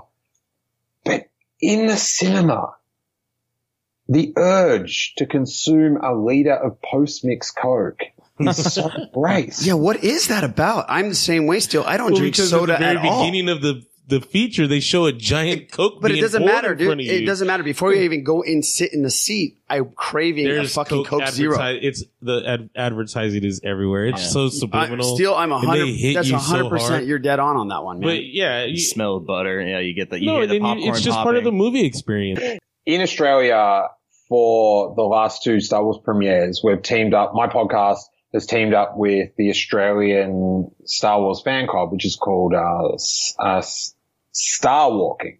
And if you're in Australia, you should look it up. It's like $10 to join for the year. And you get like an e-zine every month. It's really cool. And that's cool. And it's been running since the 80s. It's like the longest running Star Wars fan club. But they organize this deal with the cinema. So we have like an 800 seat cinema, which is like the biggest one in Australia that's not IMAX. But they organize in a deal as part of the ticket, popcorn and a drink. And for some reason, maybe because they can't make that many drinks at once, the drink isn't a post-mix drink, like in a cup, like a McDonald's cup. It's always a bottle, like a plastic bottle. And each year, I'm just like going, I think I'm just going to go buy a cup of Coke. I can't, this bottle, it's not right. It's too fizzy. The consistency is just. I need ice cubes. This needs to happen. Yeah. Yeah, there's something slightly different about it. It's more, I think maybe the bottled Coke is more coarse or something. I'm not sure, but that post-mix, and like, if people haven't worked in a McDonald's before, post-mix is like, they get sent like a sack of syrup. Yes. And then as you pour it, like as you press the button, it mixes it with soda water and it makes Coke like magic. Like, in America, everyone would know it because, this is something that maybe you guys don't know. Everywhere else in the world, when you go to a fast food place, you don't get to pour your own Coke. No, you don't. They pour you a Coke behind the counter and that's all the Coke you're getting, buddy. If you want another Coke, you're dropping another $1.50. No, so it's not all you can drink. Fuck that shit. Nah. Fuck that. So that's like when you first come to America, it's just like, woo! All the Coke I can fucking take. Yeah. Oh man, I used to come out of like In and Out just loaded. Like just loaded. And then on the way out it's like, well, I'm gonna just get a refill for the car now. Oh, like, yeah, for sure. You gotta get a road soda, yeah. Yeah, man. I used to pound like 3 liters of that shit because it was free. Or you can drink. That's fantastic. Just like getting high off Coke. Yeah. That's awesome. It was Sugar Crush. That's amazing. But going back to Wonder Woman real quick, Patty Jenkins, who hasn't signed on yet to do the sequel of Wonder Woman just yet. By the way, Wonder Woman is officially the highest grossing movie of the summer. Really? Yeah, Fantastic. it is number 1, which is great. And the studio is trying to, Warner Brothers is trying to get Patty Jenkins on, and she is holding tight and she wants a raise, and she definitely deserves a raise, and she wants to be paid like the big boys, which is even cooler. Deadline reported this, that it looks like she's going to be making around $10 million per picture. Wow. Which sounds great for directing, obviously, right? But they're saying that she pretty much made about a 1.5 to 3 million for the first one.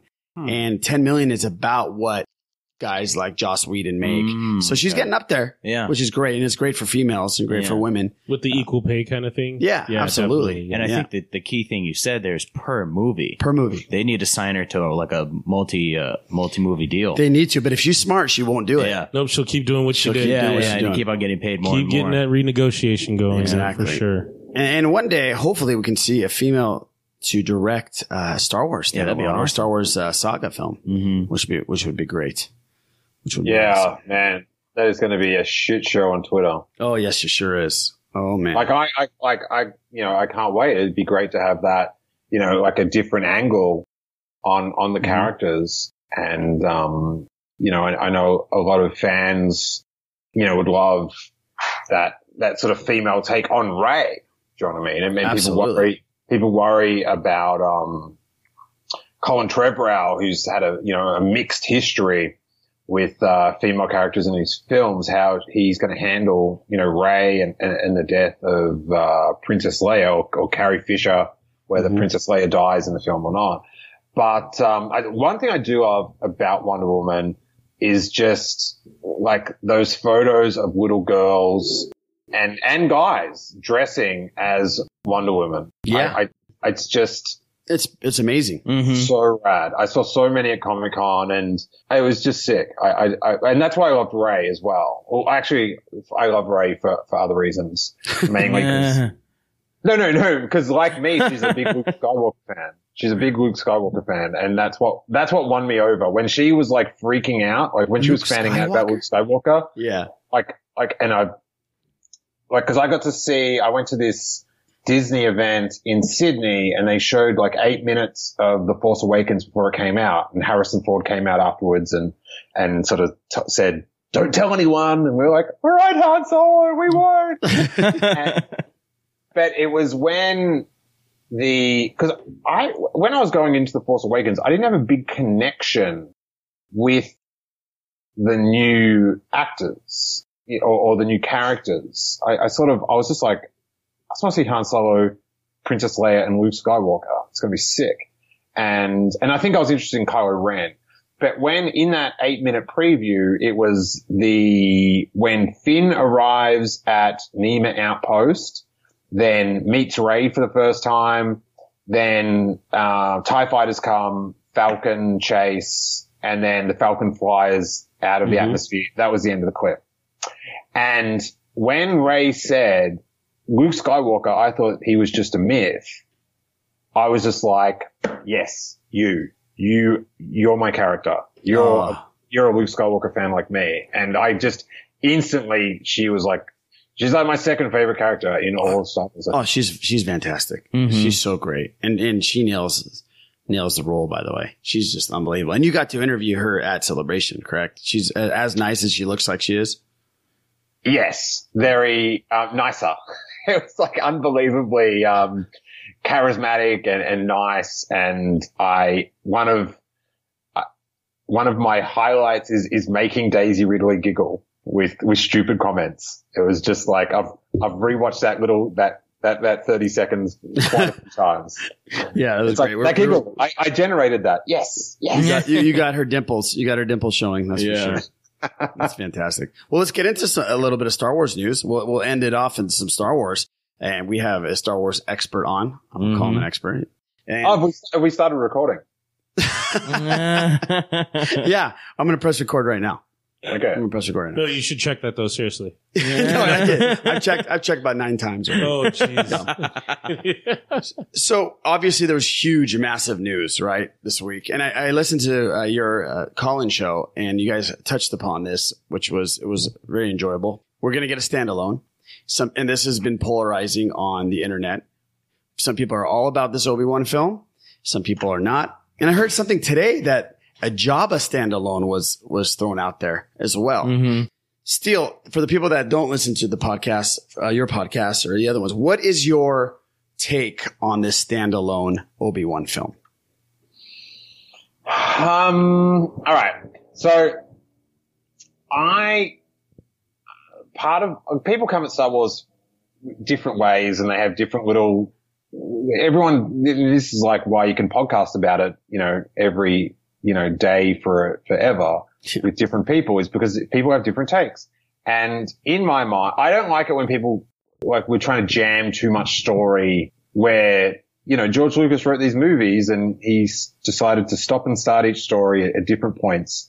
And in a way, I sort of think that should be honored. And, that we made Rogue One, which is just before Star Wars. And then, I hear some people go, we should find out what happens to Baze and Chirrut before that. And it's like, well, we can't just, I don't think it's going to do Star Wars, the franchise, any good if we're always like going, well, let's see 3 days before that and 3 days before that. Like, I sort of think going into the future, into the unknown is like, that's more exciting and gutsy sort of thing than constantly, let's find out what that reference meant. I don't know. It's a bit right. Like, pushing for something that we already kind of know about, but we want backstory. We constantly want backstory on things. Yeah. I think constantly going back. I think like I try to weigh up, like, cause the characters are different, like in Rogue One, but I just found The Force Awakens, or maybe it's not fair because that was the first one back, but with The Last Jedi, I'm so much more excited about The Last Jedi than Rogue One. Yeah. Because, partly because of the characters, but also because I knew how Rogue One was going to end. They get the Death Star plans. Do you know what I mean? And we know the final outcome 100%. Yeah. And I knew whatever happened to the characters, they weren't going to be around. Do you know what I mean? They were either going to have to like sail off into the sunset or die, because the next film starts in, 20 minutes and they're not around. So I think that jumping back and forth, like when people compare what they're trying to do with all the standalones to Marvel, it's quite different because Marvel while they have all these spin-offs, the story's always pushing forward. You're always going forward in the timeline to build to something else. Whereas Star Wars is sort of cherry picking these like moments. And so when you get to the Obi-Wan Kenobi film, people love this character and they want I think the general vibe is that people want a Obi-Wan film after Revenge of the Sith because Ewan McGregor's the perfect age to play it, and they love Ewan McGregor and they love Kenobi. Yes. Now, I sort of don't think that's the best reason to make a film.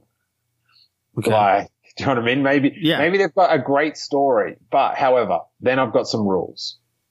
And this is the fun thing about being a fan of all this stuff is you watch it and you make up these dumb rules about like what Captain America never eats slime, like whatever. Do you know what I mean? Yeah. But I always thought one of the cool things at the end of Revenge of the Sith, one of the noble things about Yoda and Obi-Wan Kenobi was that the Jedi like fucked it. They didn't see what was going on. They handled Anakin Skywalker wrong. They didn't realize they were too arrogant to work out the threat of the Sith, and it was all under their noses.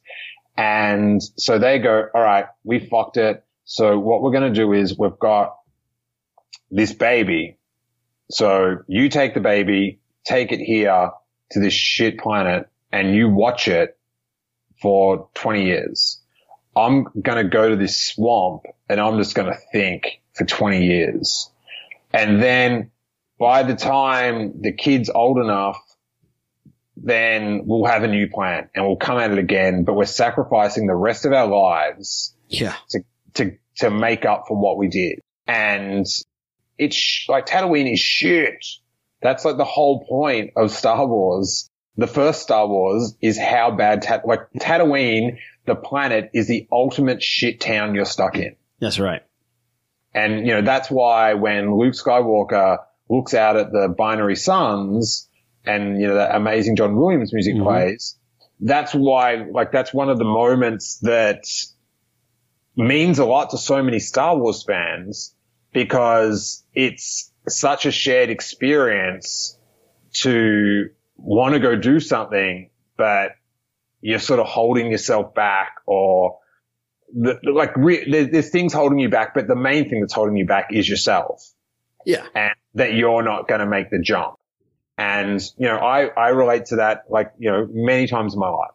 And, then hopefully you get off your shit planet and you have some amazing adventures. You blow up a Death Star and you save the galaxy, right? So I think Obi-Wan shouldn't, to me, these are my rules, how I read, what happened in the movies, is he doesn't have any adventures for those 20 years. That's what makes it shit, is it just he's a hermit. He's a hermit. Yeah. He watches over in the comics. There's some, he scares away Tusken Raiders and thugs or whatever from, the Lars Homestead and stuff. But essentially there's no adventure. There's no romance. There's nothing. It's just I'm paying my penance. I'm eating it. Yeah. So he goes on a sabbatical pretty much. Yeah. So I sort of think that segment of the time, his time, it's not he shouldn't have an adventure that's worthy of a film. Do you know what I mean? Yeah, he shouldn't have got into anything like that, is what you're saying. Yeah. And so, like, if it's like an Obi-Wan film, like really, and say they make it, right? Say they make an Obi-Wan film, it's Ewan McGregor and it's set in that timeline. Mm-hmm. I'm going to follow the news, and, like report on the news, study the news. And on opening night, I'm going to be there, very excited to see, hopefully, an awesome Star Wars film. Yeah. Do you know what I mean? Sure, like, once you make that decision, like I don't really think they should make a Han Solo film, but I'm amped for it. Yeah, like, and you want to see it do well. I mean, as Star Wars fans, no matter what. Yeah. And so, but I think the only place that there should be an Obi-Wan film, if you're going to do one, and I don't think really you should, because let's face it, if you want to be cheeky, you can say he's already been in 6 films. He's starred in 4. Like, maybe if you did like a young one before Phantom Menace, then like different actor, different actor playing Qui-Gon. And I don't know, I still think we haven't seen the Jedi, full power Jedi. Yeah. I see what you're saying. They've always been held back. Yeah, at their prime. Yeah. Yeah, they were sort of like dwindling in, maybe we sort of got a bit in Attack of the Clones, but I don't know. But like just to see an adventure with, like full force Jedi, not dwindling Jedi or anything like that, that'd be pretty sick. But yeah, so I'm not that amped about it. If they do it, like I hope it's awesome, and of course I'm going to support it as much as I would any other like Star Wars film, and be excited about it. Yeah. But like that was the thing with the Han Solo one that I'm really worried about is just so, and I think that's the switch to Ron Howard like helps get rid of that, but just the sort of winky references, like knowing that you're a film, that you're referencing things that are going to happen later. Like in Attack of the Clones, when Obi-Wan sort of says, "You'll be the death of me someday," it's like, you can't find McGregor with that line. Yeah, I remember that. But you kind of winced when he said it. Mm-hmm. Yeah, and that sort of like knowing.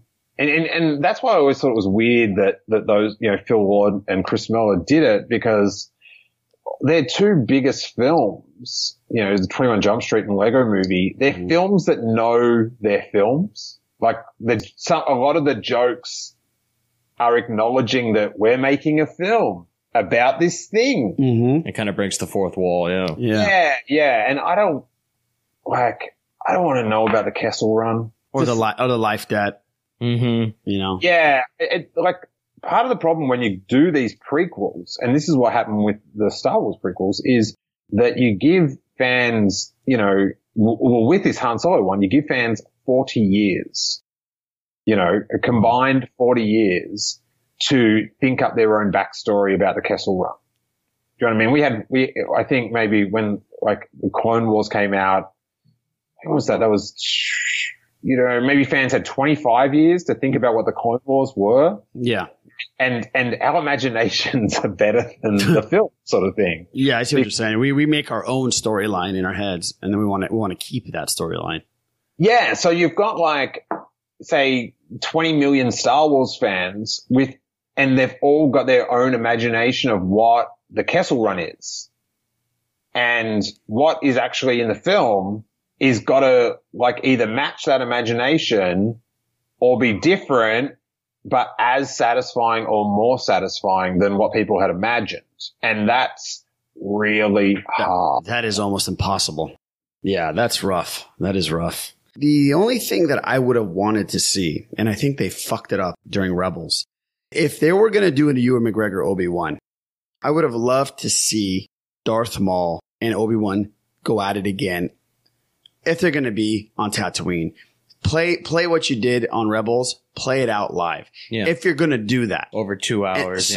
Yeah, I mean, can you imagine being in a theater, not knowing Darth Maul was going to be in this movie, and then all of a sudden he shows up and it's like the last battle with him? And I mean, if they would have played that the right way, I think that would have been a huge moment. Yeah, that's never going to happen though, because you can't reintroduce a villain that got killed in one of the highest grossing films of all time. And the majority of the movie going fan base thinks he's dead. Yeah. I enjoyed some of the moments of Darth Maul coming back, but I hate that he came back. Yeah, no, I didn't like it either. Yeah. You mean in Clone Wars? Yeah. Spider Maul. He got chopped in half. Like, if you want a Darth Maul character, like, make the amazingly named Savage Opress. Oh, yes. Make him come back to avenge his brother. Do you know what I mean? Yeah. And then you can just switch that out. But it's like, you know, and this is one of the frustrating things about George Lucas. He's just sort of on a whim. It's like, you killed him, dude. Like, we were bummed that you killed this amazing villain. Mm-hmm. You chopped him in half. And that, what that creates is like, you know, as I say, I'm not I'm not a comic book reader, but I know that when characters die in comic books, no one gives a shit because they're going to come back. Oh yeah, they get better all the time. Yeah. And so when you create a shared universe of the Star Wars universe where a character can get chopped in half and fall down a pit and then he comes back, well, then anyone can, like, it doesn't matter when people die because it's like, well, they can just come back. Darth Maul came back. Yeah. Yeah. It weakens the character, weakens the value of the villain. Yeah. And that's like once you put that beak on the Sarlacc pit, you're done, Boba Fett. You're done, son. Mm-hmm. That's what I think. Do you know what I mean? Because that's like, I don't, you know, really follow that comic book way of storytelling. Like at the end of Batman versus Superman, mm-hmm. like how, like he died, but then the movie doesn't even finish and you know he's alive. Who cares then? Like, who cares? Like, what's the weight?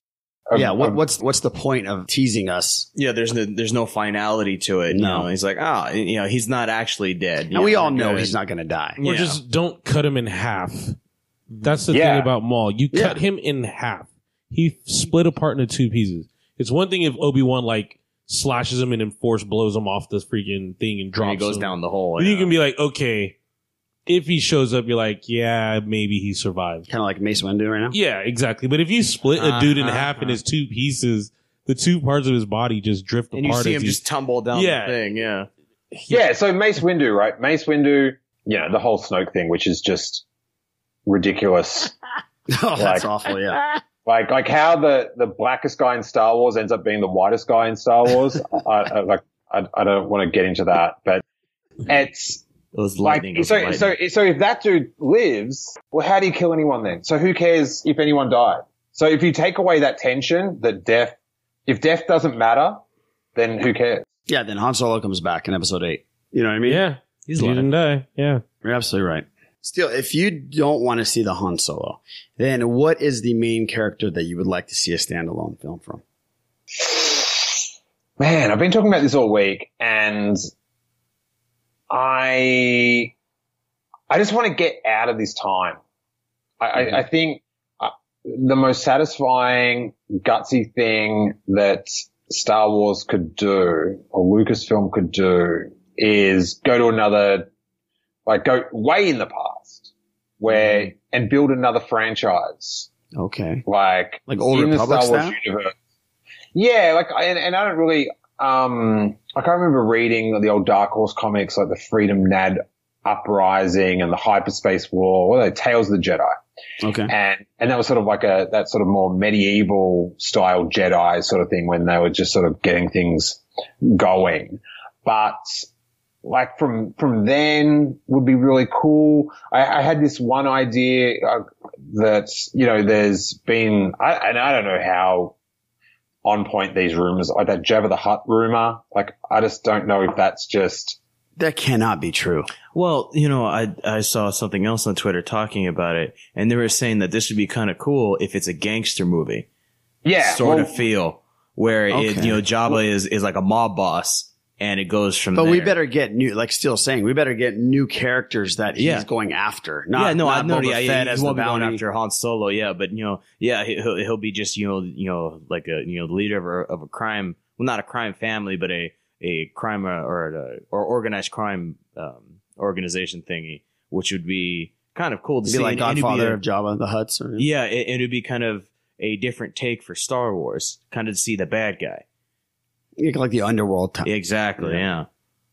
My apart from Star Wars, I think my favorite film of all time films are Godfather 1 and 2. Yeah. So, if you did that sort of, that mafia style, where the Don is Jabba and there's, like betrayal and backstabbing and politicking and all that stuff in Star Wars. So I had this one idea that if you did a trilogy of films that were set in between Star Wars and Empire, Jedi, and then after Jedi, and it was what was happening in the underworld at those same times. And then, the after Jedi film, Jabba's dead, and there's a lot of, like, maneuvering who can grab his power and stuff. Yeah, people fighting for the position, yeah. Yeah, but you could have like what was happening in, the underworld during that time. And you could introduce like a lot of new characters. You could have, bounty hunters cameo, people cameo from it that, that we know from the other films. Sure. So that would be awesome. Oh, that'd be so real cool. interesting. You know what was interesting? Reading Lost Stars, which actually I didn't read the fucking book. I actually heard it on Audible. But listening to Lost Stars, what I loved about Lost Stars is they had the actual trilogy story in the background while they're focusing on brand new characters. Mm-hmm. And you would hear, there was a attack here. And then you're like, oh my God, that's Hoth. Mm-hmm. They just attacked Hoth, but they don't really get into it. They're just talking. They just like refer to it. That would be kind of cool. Well, it's like having the Netflix series like Daredevil. They know what is happening in the MCU. They know that there's Iron Man and there's the event and all of that, but they have their own story. Right. They're on the street or they're having their own thing going on while they know that there are bigger things happening elsewhere. Right. Yeah. Speaking of that real quick, and we know that the Defenders are out, people, and we are going to we've watched one episode. We're going to watch a lot more before we start talking about the Defenders. Les has already watched 3, but I'm on 1. So relax. Well, next week we'll definitely talk about the Defenders. Oh, yeah. The Lost Stars that is an amazingly good book. It is. I love it, but I think like that is better in a book than a movie because you don't want to get into like a Back to the Future 2 scenario where you're sort of just like seeing the same stuff from a different camera angle. Mm-hmm. Like, like in Back to the Future 2 when Marty's like back at the prom dance or whatever. Oh, that thing yeah. was. Right. Like it was awesome for Back to the Future 2, but, a lot of the old and the new EU, whatever you want to call the new EU, whatever it's called now. What's the name for the current EU? Has it got a name? I don't know. Legends, I believe. No, Legends. No, Legends is what they cut out. Yeah, Legends is the old EU. Yeah. The new. No, I think they're just saying canon constantly. Yeah. Okay. Yeah, you don't want to get to like, here's what was just happening around this corner at this same time. Mm-hmm. Like, it's like, I find in a book that's interesting, but I think the average moviegoer would find that really unfulfilling. Like, cause I just know like a few, like people that watch The Force Awakens and, they just like at the end, it's like, well, it's like the end of Star Wars. And it's like, yeah, kind of is actually. Like, like when they, like when they go into I remember when they went into the trench, just like going, oh, why? Don't like, and like, don't do that, please. Yeah. Why are you doing that? So, they didn't need to. No. So, right. Yeah, I think that sort of, like if you had a movie where it was just like, if they made Lost Stars into a movie, I think like the general film going public might be a bit cynical about it. Yeah. Yeah, I get it. And you need like they pay for Star Wars. Do you know what I mean? Like we keep the lights on like 24/7. Yeah, they're the ones that pay for it. But they're paying for the vacation. Yeah, that is true. That is absolutely true. Well, there you have it, dude. We talked about fucking some Star Wars. Mm-hmm. That was. I love this. I heard also that you are into 90s punk bands, Mr. Steele Saunders. Yes, my favorite band of all time is a band called The Descendants. Oh, I know The Descendants. Absolutely, they're fantastic. Are you a Bad Religion fan at all? Oh yeah, yeah. Okay. They were I discovered all those bands as I watched skateboard videos from the late 80s and then through the 90s. That was sort of how a lot of skateboarders found out about, like hip hop and punk rock and metal. So I discovered from, Bad Religion and Pennywise and like even like the Offspring before the Offspring was famous. Before they were the Offspring, yeah. Yeah. Before Green Day was famous, they were in skateboard videos like NoFX. Kerplunk album, yeah. Yeah. And but then you had like Wu-Tang and Beastie Boys and like even Iron Maiden was big before I saw him in a skateboard video, but that's how I found out about Iron Maiden and stuff like that. Because, it was like, well, this is the inverted commas sport I like. And then, the sort of like, I think at times, whether you like the music or not, you're just like, well, this is the skateboard music, so we're going to like it. So, yeah, either way. Exactly. No, I was really big into that, maybe a little bit before. So I was riding a Vision Gator back in the day. Do you remember the Vision Gators? I'm very familiar with the Vision Gator. Okay. And then I was a big Bones Brigade guy. Yeah, same. Yeah, I used to go to a place, and it was at the Anaheim Convention Center, actually, where D23 is and Celebration was. They had a Bones Brigade would perform every year, and I would go to it as a kid. So it'd be, and they would have Christian Hosoi, they would have Tony Hawk, they had Lance Mountain, they had Steve Caballero. So I would go as a kid and watch these guys do aerials and competitions and do the freestyle. It was the coolest thing ever. Coolest thing ever. Nice. Well, a lot of my t-shirts that I do for Steele Wars are references to, there's like the Luke Skywalker, the Have You Seen Him? That's like the Animal Chin t-shirt. Yep. And, the old Bones Ripper, coming through the, sure. the paper. Yeah, I've got like an Ewok one of those. Yeah, I know. I love those. So that's so cool that you're into that stuff. That was my childhood, and listening to Bad Religion and, like you said, Pennywise, NoFX. Oh man, those were the days. And back then, I always tell kids this today.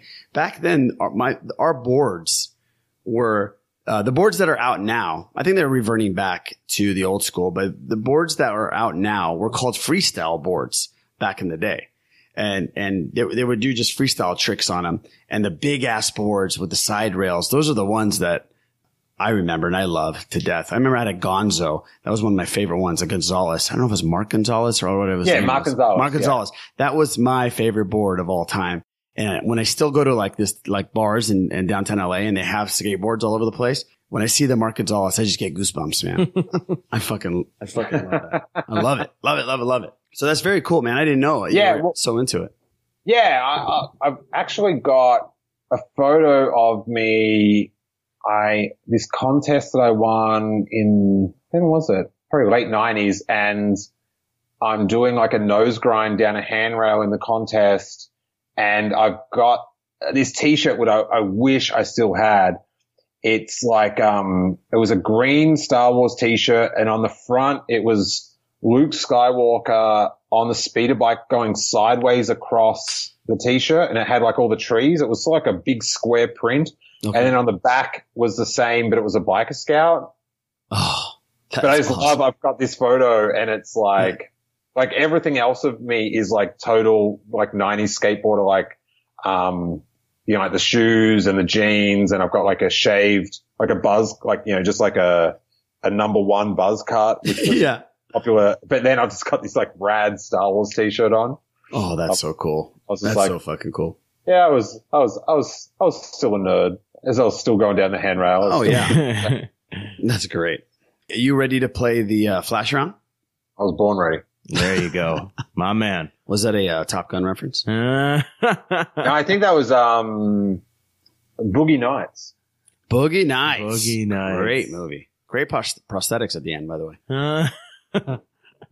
If it was. I think I heard they molded that off a young Johnny Grasso. Oh, wow. Oh, no. Wow. Don't give well, him Johnny, all that. yeah, don't give him credit for it. Don't Johnny's give gonna be him very all happy that. about that. They took a cast of his Rogue One. Oh. They took a plaster caster. Yeah. That's a Kiss song, by the way. All right. So I'm going to just say the different choices, and you're going to pick as quick as possible what comes into your head. Top of your head. First Just like thing. if I would have said Boogie Nights, prosthetic dick, you would have just said Johnny Grasso. Oh, yeah. It's time for the flash round. This is where we try to figure out what's in that big old noggin of yours. You ready? Good luck. Gin, Ray, or Amidala? Oh, Ray. Favorite beer? Oh, that's tough. They Quickly. are all good. I'll go Quickly. Stella. There Nice. you go. Good choice. It's always safe. It's It is. always safe. Stella is always a good one. Beatles or the Stones? Stones. Ooh, good for you. Oh. Batman or Iron Man? Iron Man. Aussie rules or just regular rugby? Fox Sport. Just fuck all of it. I actually, I'll go Aussie rules. When I watch normal rugby, I feel like I'm getting a concussion. It gives me a headache. Okay. They bang into each other. It's just like, oh, brutal. Aussie rules is brutal, man. That, Yeah, they're that's fucking that's some tough dudes, tough man. shit. But yeah, I have to, I say Fox Sport as a joke, but like I'm a fan of anything that makes people happy, that doesn't hurt other people. Like that's cool as hell. So Yeah. Cool. But it's just an ongoing, like on my other podcasts. Yeah, It's just, fuck sport. Yeah. I like that. Luke or Han? Oh, Luke. The Rock or Stone Cold? Oh. Quickly. That was quickly. Les's pick, by That the way. was mine. I had to throw it at you. Top of your head. Which one do you want? So because these days I'm more of a Stone Cold fan. His podcast is really good. Favorite old school skater? What's old school? Anywhere from 80s to late 90s. Mike Carroll. Oh, Mike Carroll. Godfather 1 or 2? 2. Good choice. Good choice. Okay, good. I'm looking at a Godfather 2 poster right now. A favorite comedian? Of all time, Jerry Seinfeld, unquestionably. Nice. Defined a genre of comedy. Okay. And defined a genre of television. And have you seen him ever? Have you ever seen him in stand up live? Like, have you ever Twice. seen? Yeah, twice. I've Twice. seen him like post just after Seinfeld finished. He did a world tour. There's on the CD. I'm telling you for the last time. Yeah, I remember that tour. Yeah. Yeah. And then about a year and a half ago, I saw him at Pantages in Hollywood, and man, he came out just like I was sort of going for nostalgia. And cause, he's a billionaire. He doesn't have to do shit. And He doesn't have to do shit. Stand-up comedy is hard, like to stay on point. Yeah. Like, but you can coast. Once you're famous, you've got old material and famous points. Do you know what I mean? So you can carry that. He just came out blistering, just like bang, bang, bang. Hour, 20 minutes, just destroyed. He's so great. And if you ever want to like find out sort of how comedy works and how a stand-up like comes up with stuff and the life of a stand-up, get the documentary Comedian. It changed my life. Oh. It's about Seinfeld. He did the I'm Telling You for the Last Time tour, and he tried to make that literal. He was like, I'm never telling those jokes anymore, but I'm going to get back into stand-up. So it's him trying to develop a new hour of material, like from just having a few notes, a few ideas on paper and going, just trying to work them out, like and bombing in front of crowds. Right. And then at the same time, there's this other comedian, Orny Adams, that wants to be the next Seinfeld. And it sort of follows his journey. And it's amazing. The cool. film, I saw it before I did stand up, and it sort of showed me like I sort of thought stand up was something that you were born knowing how to do. So if you didn't know how to do it, you can't do it. Yeah. Yeah. Like midi-chlorians or something like that. And this sort of show, I was like, oh, well, Seinfeld, I found out how he struggles. So it's hard work. So you can learn it. So that's what sort of got me into stand up. So I've like back home, I've got to like get a new frame for it here because I brought it with me. I've got like a giant poster of that movie, and it's Seinfeld walking in an alley holding a mic. I always look at the poster when it was mounted back home in Australia, and I always think like this poster this film ruined my life. Like it made my life and it ruined my life. Hey, a question for you as a stand-up comedian, and I know it's one of the hardest things you could possibly do. Now, when you said when you become a certain level, like a Seinfeld, a Chris Rock, Kevin Hart, do you find it that people will laugh either way? Meaning, if you're at that level, if whatever that spouts out of your mouth, you're going to get laughs.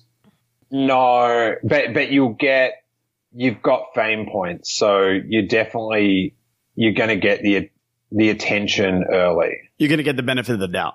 Yeah, and it's up to you to fuck it up, sort of thing. Gotcha. But and also because people are excited to see you, they're going to take notice, but they also kind of know you're established with them, so they already know Chris Rock's point of view. Okay.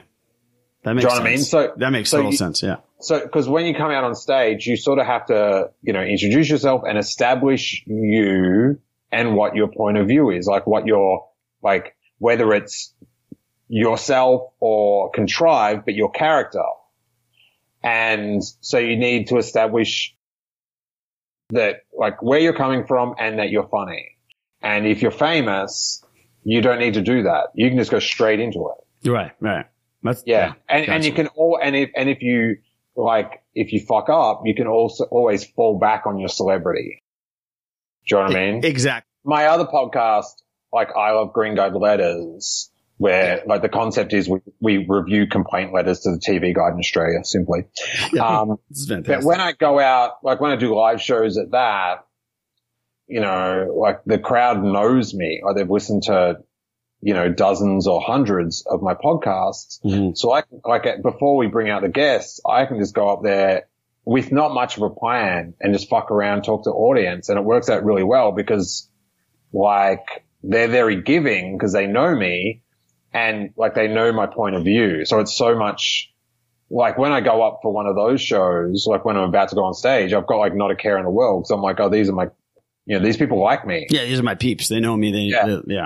But when you're going cold up to an audience that, before you're like super famous, that you have to win them over.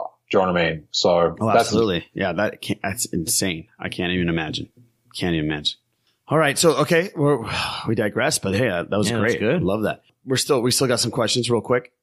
You ready? You ready to get back in the mode? All right. I'm back. Okay, good. This is a really, really important one for me. Mm-hmm. Huge. Okay, Steele. Beyonce or Rihanna? Beyonce. God bless you, Steele Saunders. Steele has fucking Persian rugs. Mm-hmm. He's got a Persian fucking cat. He's got Godfather 2 as his favorite movie, and he fucking likes Beyonce. If I was getting married again, you'd be my best man. I thought I was gonna be the bride. Well, that too. You can do that as well. Double duty. Yeah. Double duty. All right. Al Pacino or Robert De Niro? De Niro. Okay. Empire or Jedi? Jedi. And the last question that I've been getting some shit for some people, from some people, specifically with Johnny Grasso. Johnny Grasso, Hawes. I'm even going to throw in Mike Pappas. Oh. That's hard. Like, I no disrespect to the other two, but like Hawes is just, he's just like one of, I think he's one of the best. I think you call him Saint Hawes. Yes. Yeah. I love them all. But Hawes is, I think he's one of the best Star Wars podcasters going. And they're all good. They're great. I love them all too. Yeah. And he's just got a very honest and open heart. Do you know what I mean? Like, I think like, I feel bad about myself because how nice Hawes is. Yeah. But, and the other two are assholes. Do you know what I mean? So it's like, yeah, I'm dicks like those two. So yeah, exactly. No, I know. I totally 100% understand. And it's a running joke. Yeah. And see, this is the thing. This is what separates them. If someone didn't pick Hawes, he wouldn't contact you to complain. Yeah. Gotcha. We love you, Johnny Grasso. That's the tough. We love you, man. You're the man. Or as Steele says, Jonathan Grasso. All right, man. So thank you so much. This was amazing. Sorry it went so long, but we had a blast. Yeah, I have some sort of sick pride on, like, when people like ask me on a podcast and they're like, oh yeah, they go, oh yeah, it normally is like half an hour. Like, not that you said that. Yeah. But like sometimes people say, oh, like half hour, 40 minutes. I'm like, nah, it'll be in about an hour and 20, you guys. Like, I just, I enjoyed, yeah. We're going on 120 minutes, 2 hours already. So. I enjoyed it all, and it's partly my fault. So. No, it's great. Please. It was our pleasure to have you. And people, so where can people find you? Where can people see you? You have so many outlets. Let everybody know right now where they can find you and see you and all that great stuff. I guess the easiest thing is on social media. It's Steele Wars across the board. If it's Facebook, Twitter, or Instagram, and it's STEELE. There's a little E in there after the L.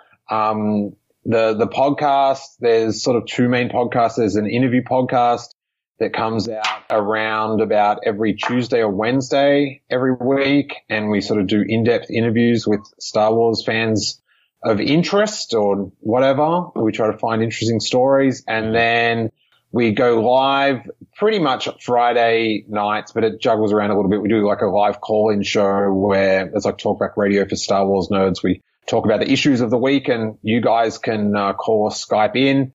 And if you are listening to this week, we just did a live show at Nerd Melt with Kyle Newman that directed Fanboys. Oh yeah. And that's been getting crazy good response. He's like an amazing Star Wars mind, and we'll make you rethink some stuff about Return of the Jedi and tell some great stories about his conversations with George Lucas. And then this Tuesday, we've got a really cool episode. The big Star Wars news of last week was the EW Last Jedi articles by Anthony Bresnikan. Mm-hmm. And I caught up with Anthony, and we went through like all the articles, all the quotes, and sort of got some good backstory behind all the interviews and stuff. So that'll be up this Tuesday. And it was really fun. I love Anthony so much. God, we get along really well. Yeah, he's a wonderful journalist. So, he's great. Yeah, he's really good, and he's I don't think we could have asked for a better person to like have that sort of access and that sort of voice. He uses it so well. So I really appreciate that. So yeah, if you like talking about Star Wars or hearing people talk about Star Wars, check it out. I work really hard at it, and hopefully you enjoy it. Yeah, absolutely. I cannot wait for that one. That's going to be amazing. And if you get a chance to see his live shows at specific locations, please go. I haven't gone yet. I've been every time you have one of these things now, I'm somewhere, either in Cancun or I was in Big Bear last weekend. But we definitely want to come by and see you. Oh yeah, we can't wait for that. So. Oh wow, that was quite an exotic humble brag of yours. Yeah, I'm trying. I would have come to the comic shop, but I was in Cancun. Yeah. That's right. Only so much can be done. Yeah, exactly. I was at a bachelor party. October, we'll be doing another live show at Nerd Melt. We do these live shows in LA. Or if you're in Australia, we're doing a live show in Melbourne on the 16th of September. Perfect. Sithless will be there. Mm-hmm. Sithless will be there. So, by the way, people, if you are listening to this going, where the fuck is the Game of Thrones? We haven't watched the episode yet. We're watching it right after we get out of this recording, but we're going to do a special episode right after this episode just on Game of Thrones. So don't freak out. Don't worry about it. Looking like you're getting two for the price of one. You are getting two for the price of one, everybody. See what you did, Steele? You made us class it up. Yeah, that's right. Yeah, just raised our game tremendously. Well, I'm glad. I would not have been able to help out much with the Game of Thrones conversation. Maybe Jackie could. You could have got Jackie on. She watches every episode, but great. Yeah, I am. I'm too head deep in Star Wars to check that out. Yeah, no problem at all. We're just happy that you're here. Although, I don't think I could. Sorry, I don't mean to cut you off.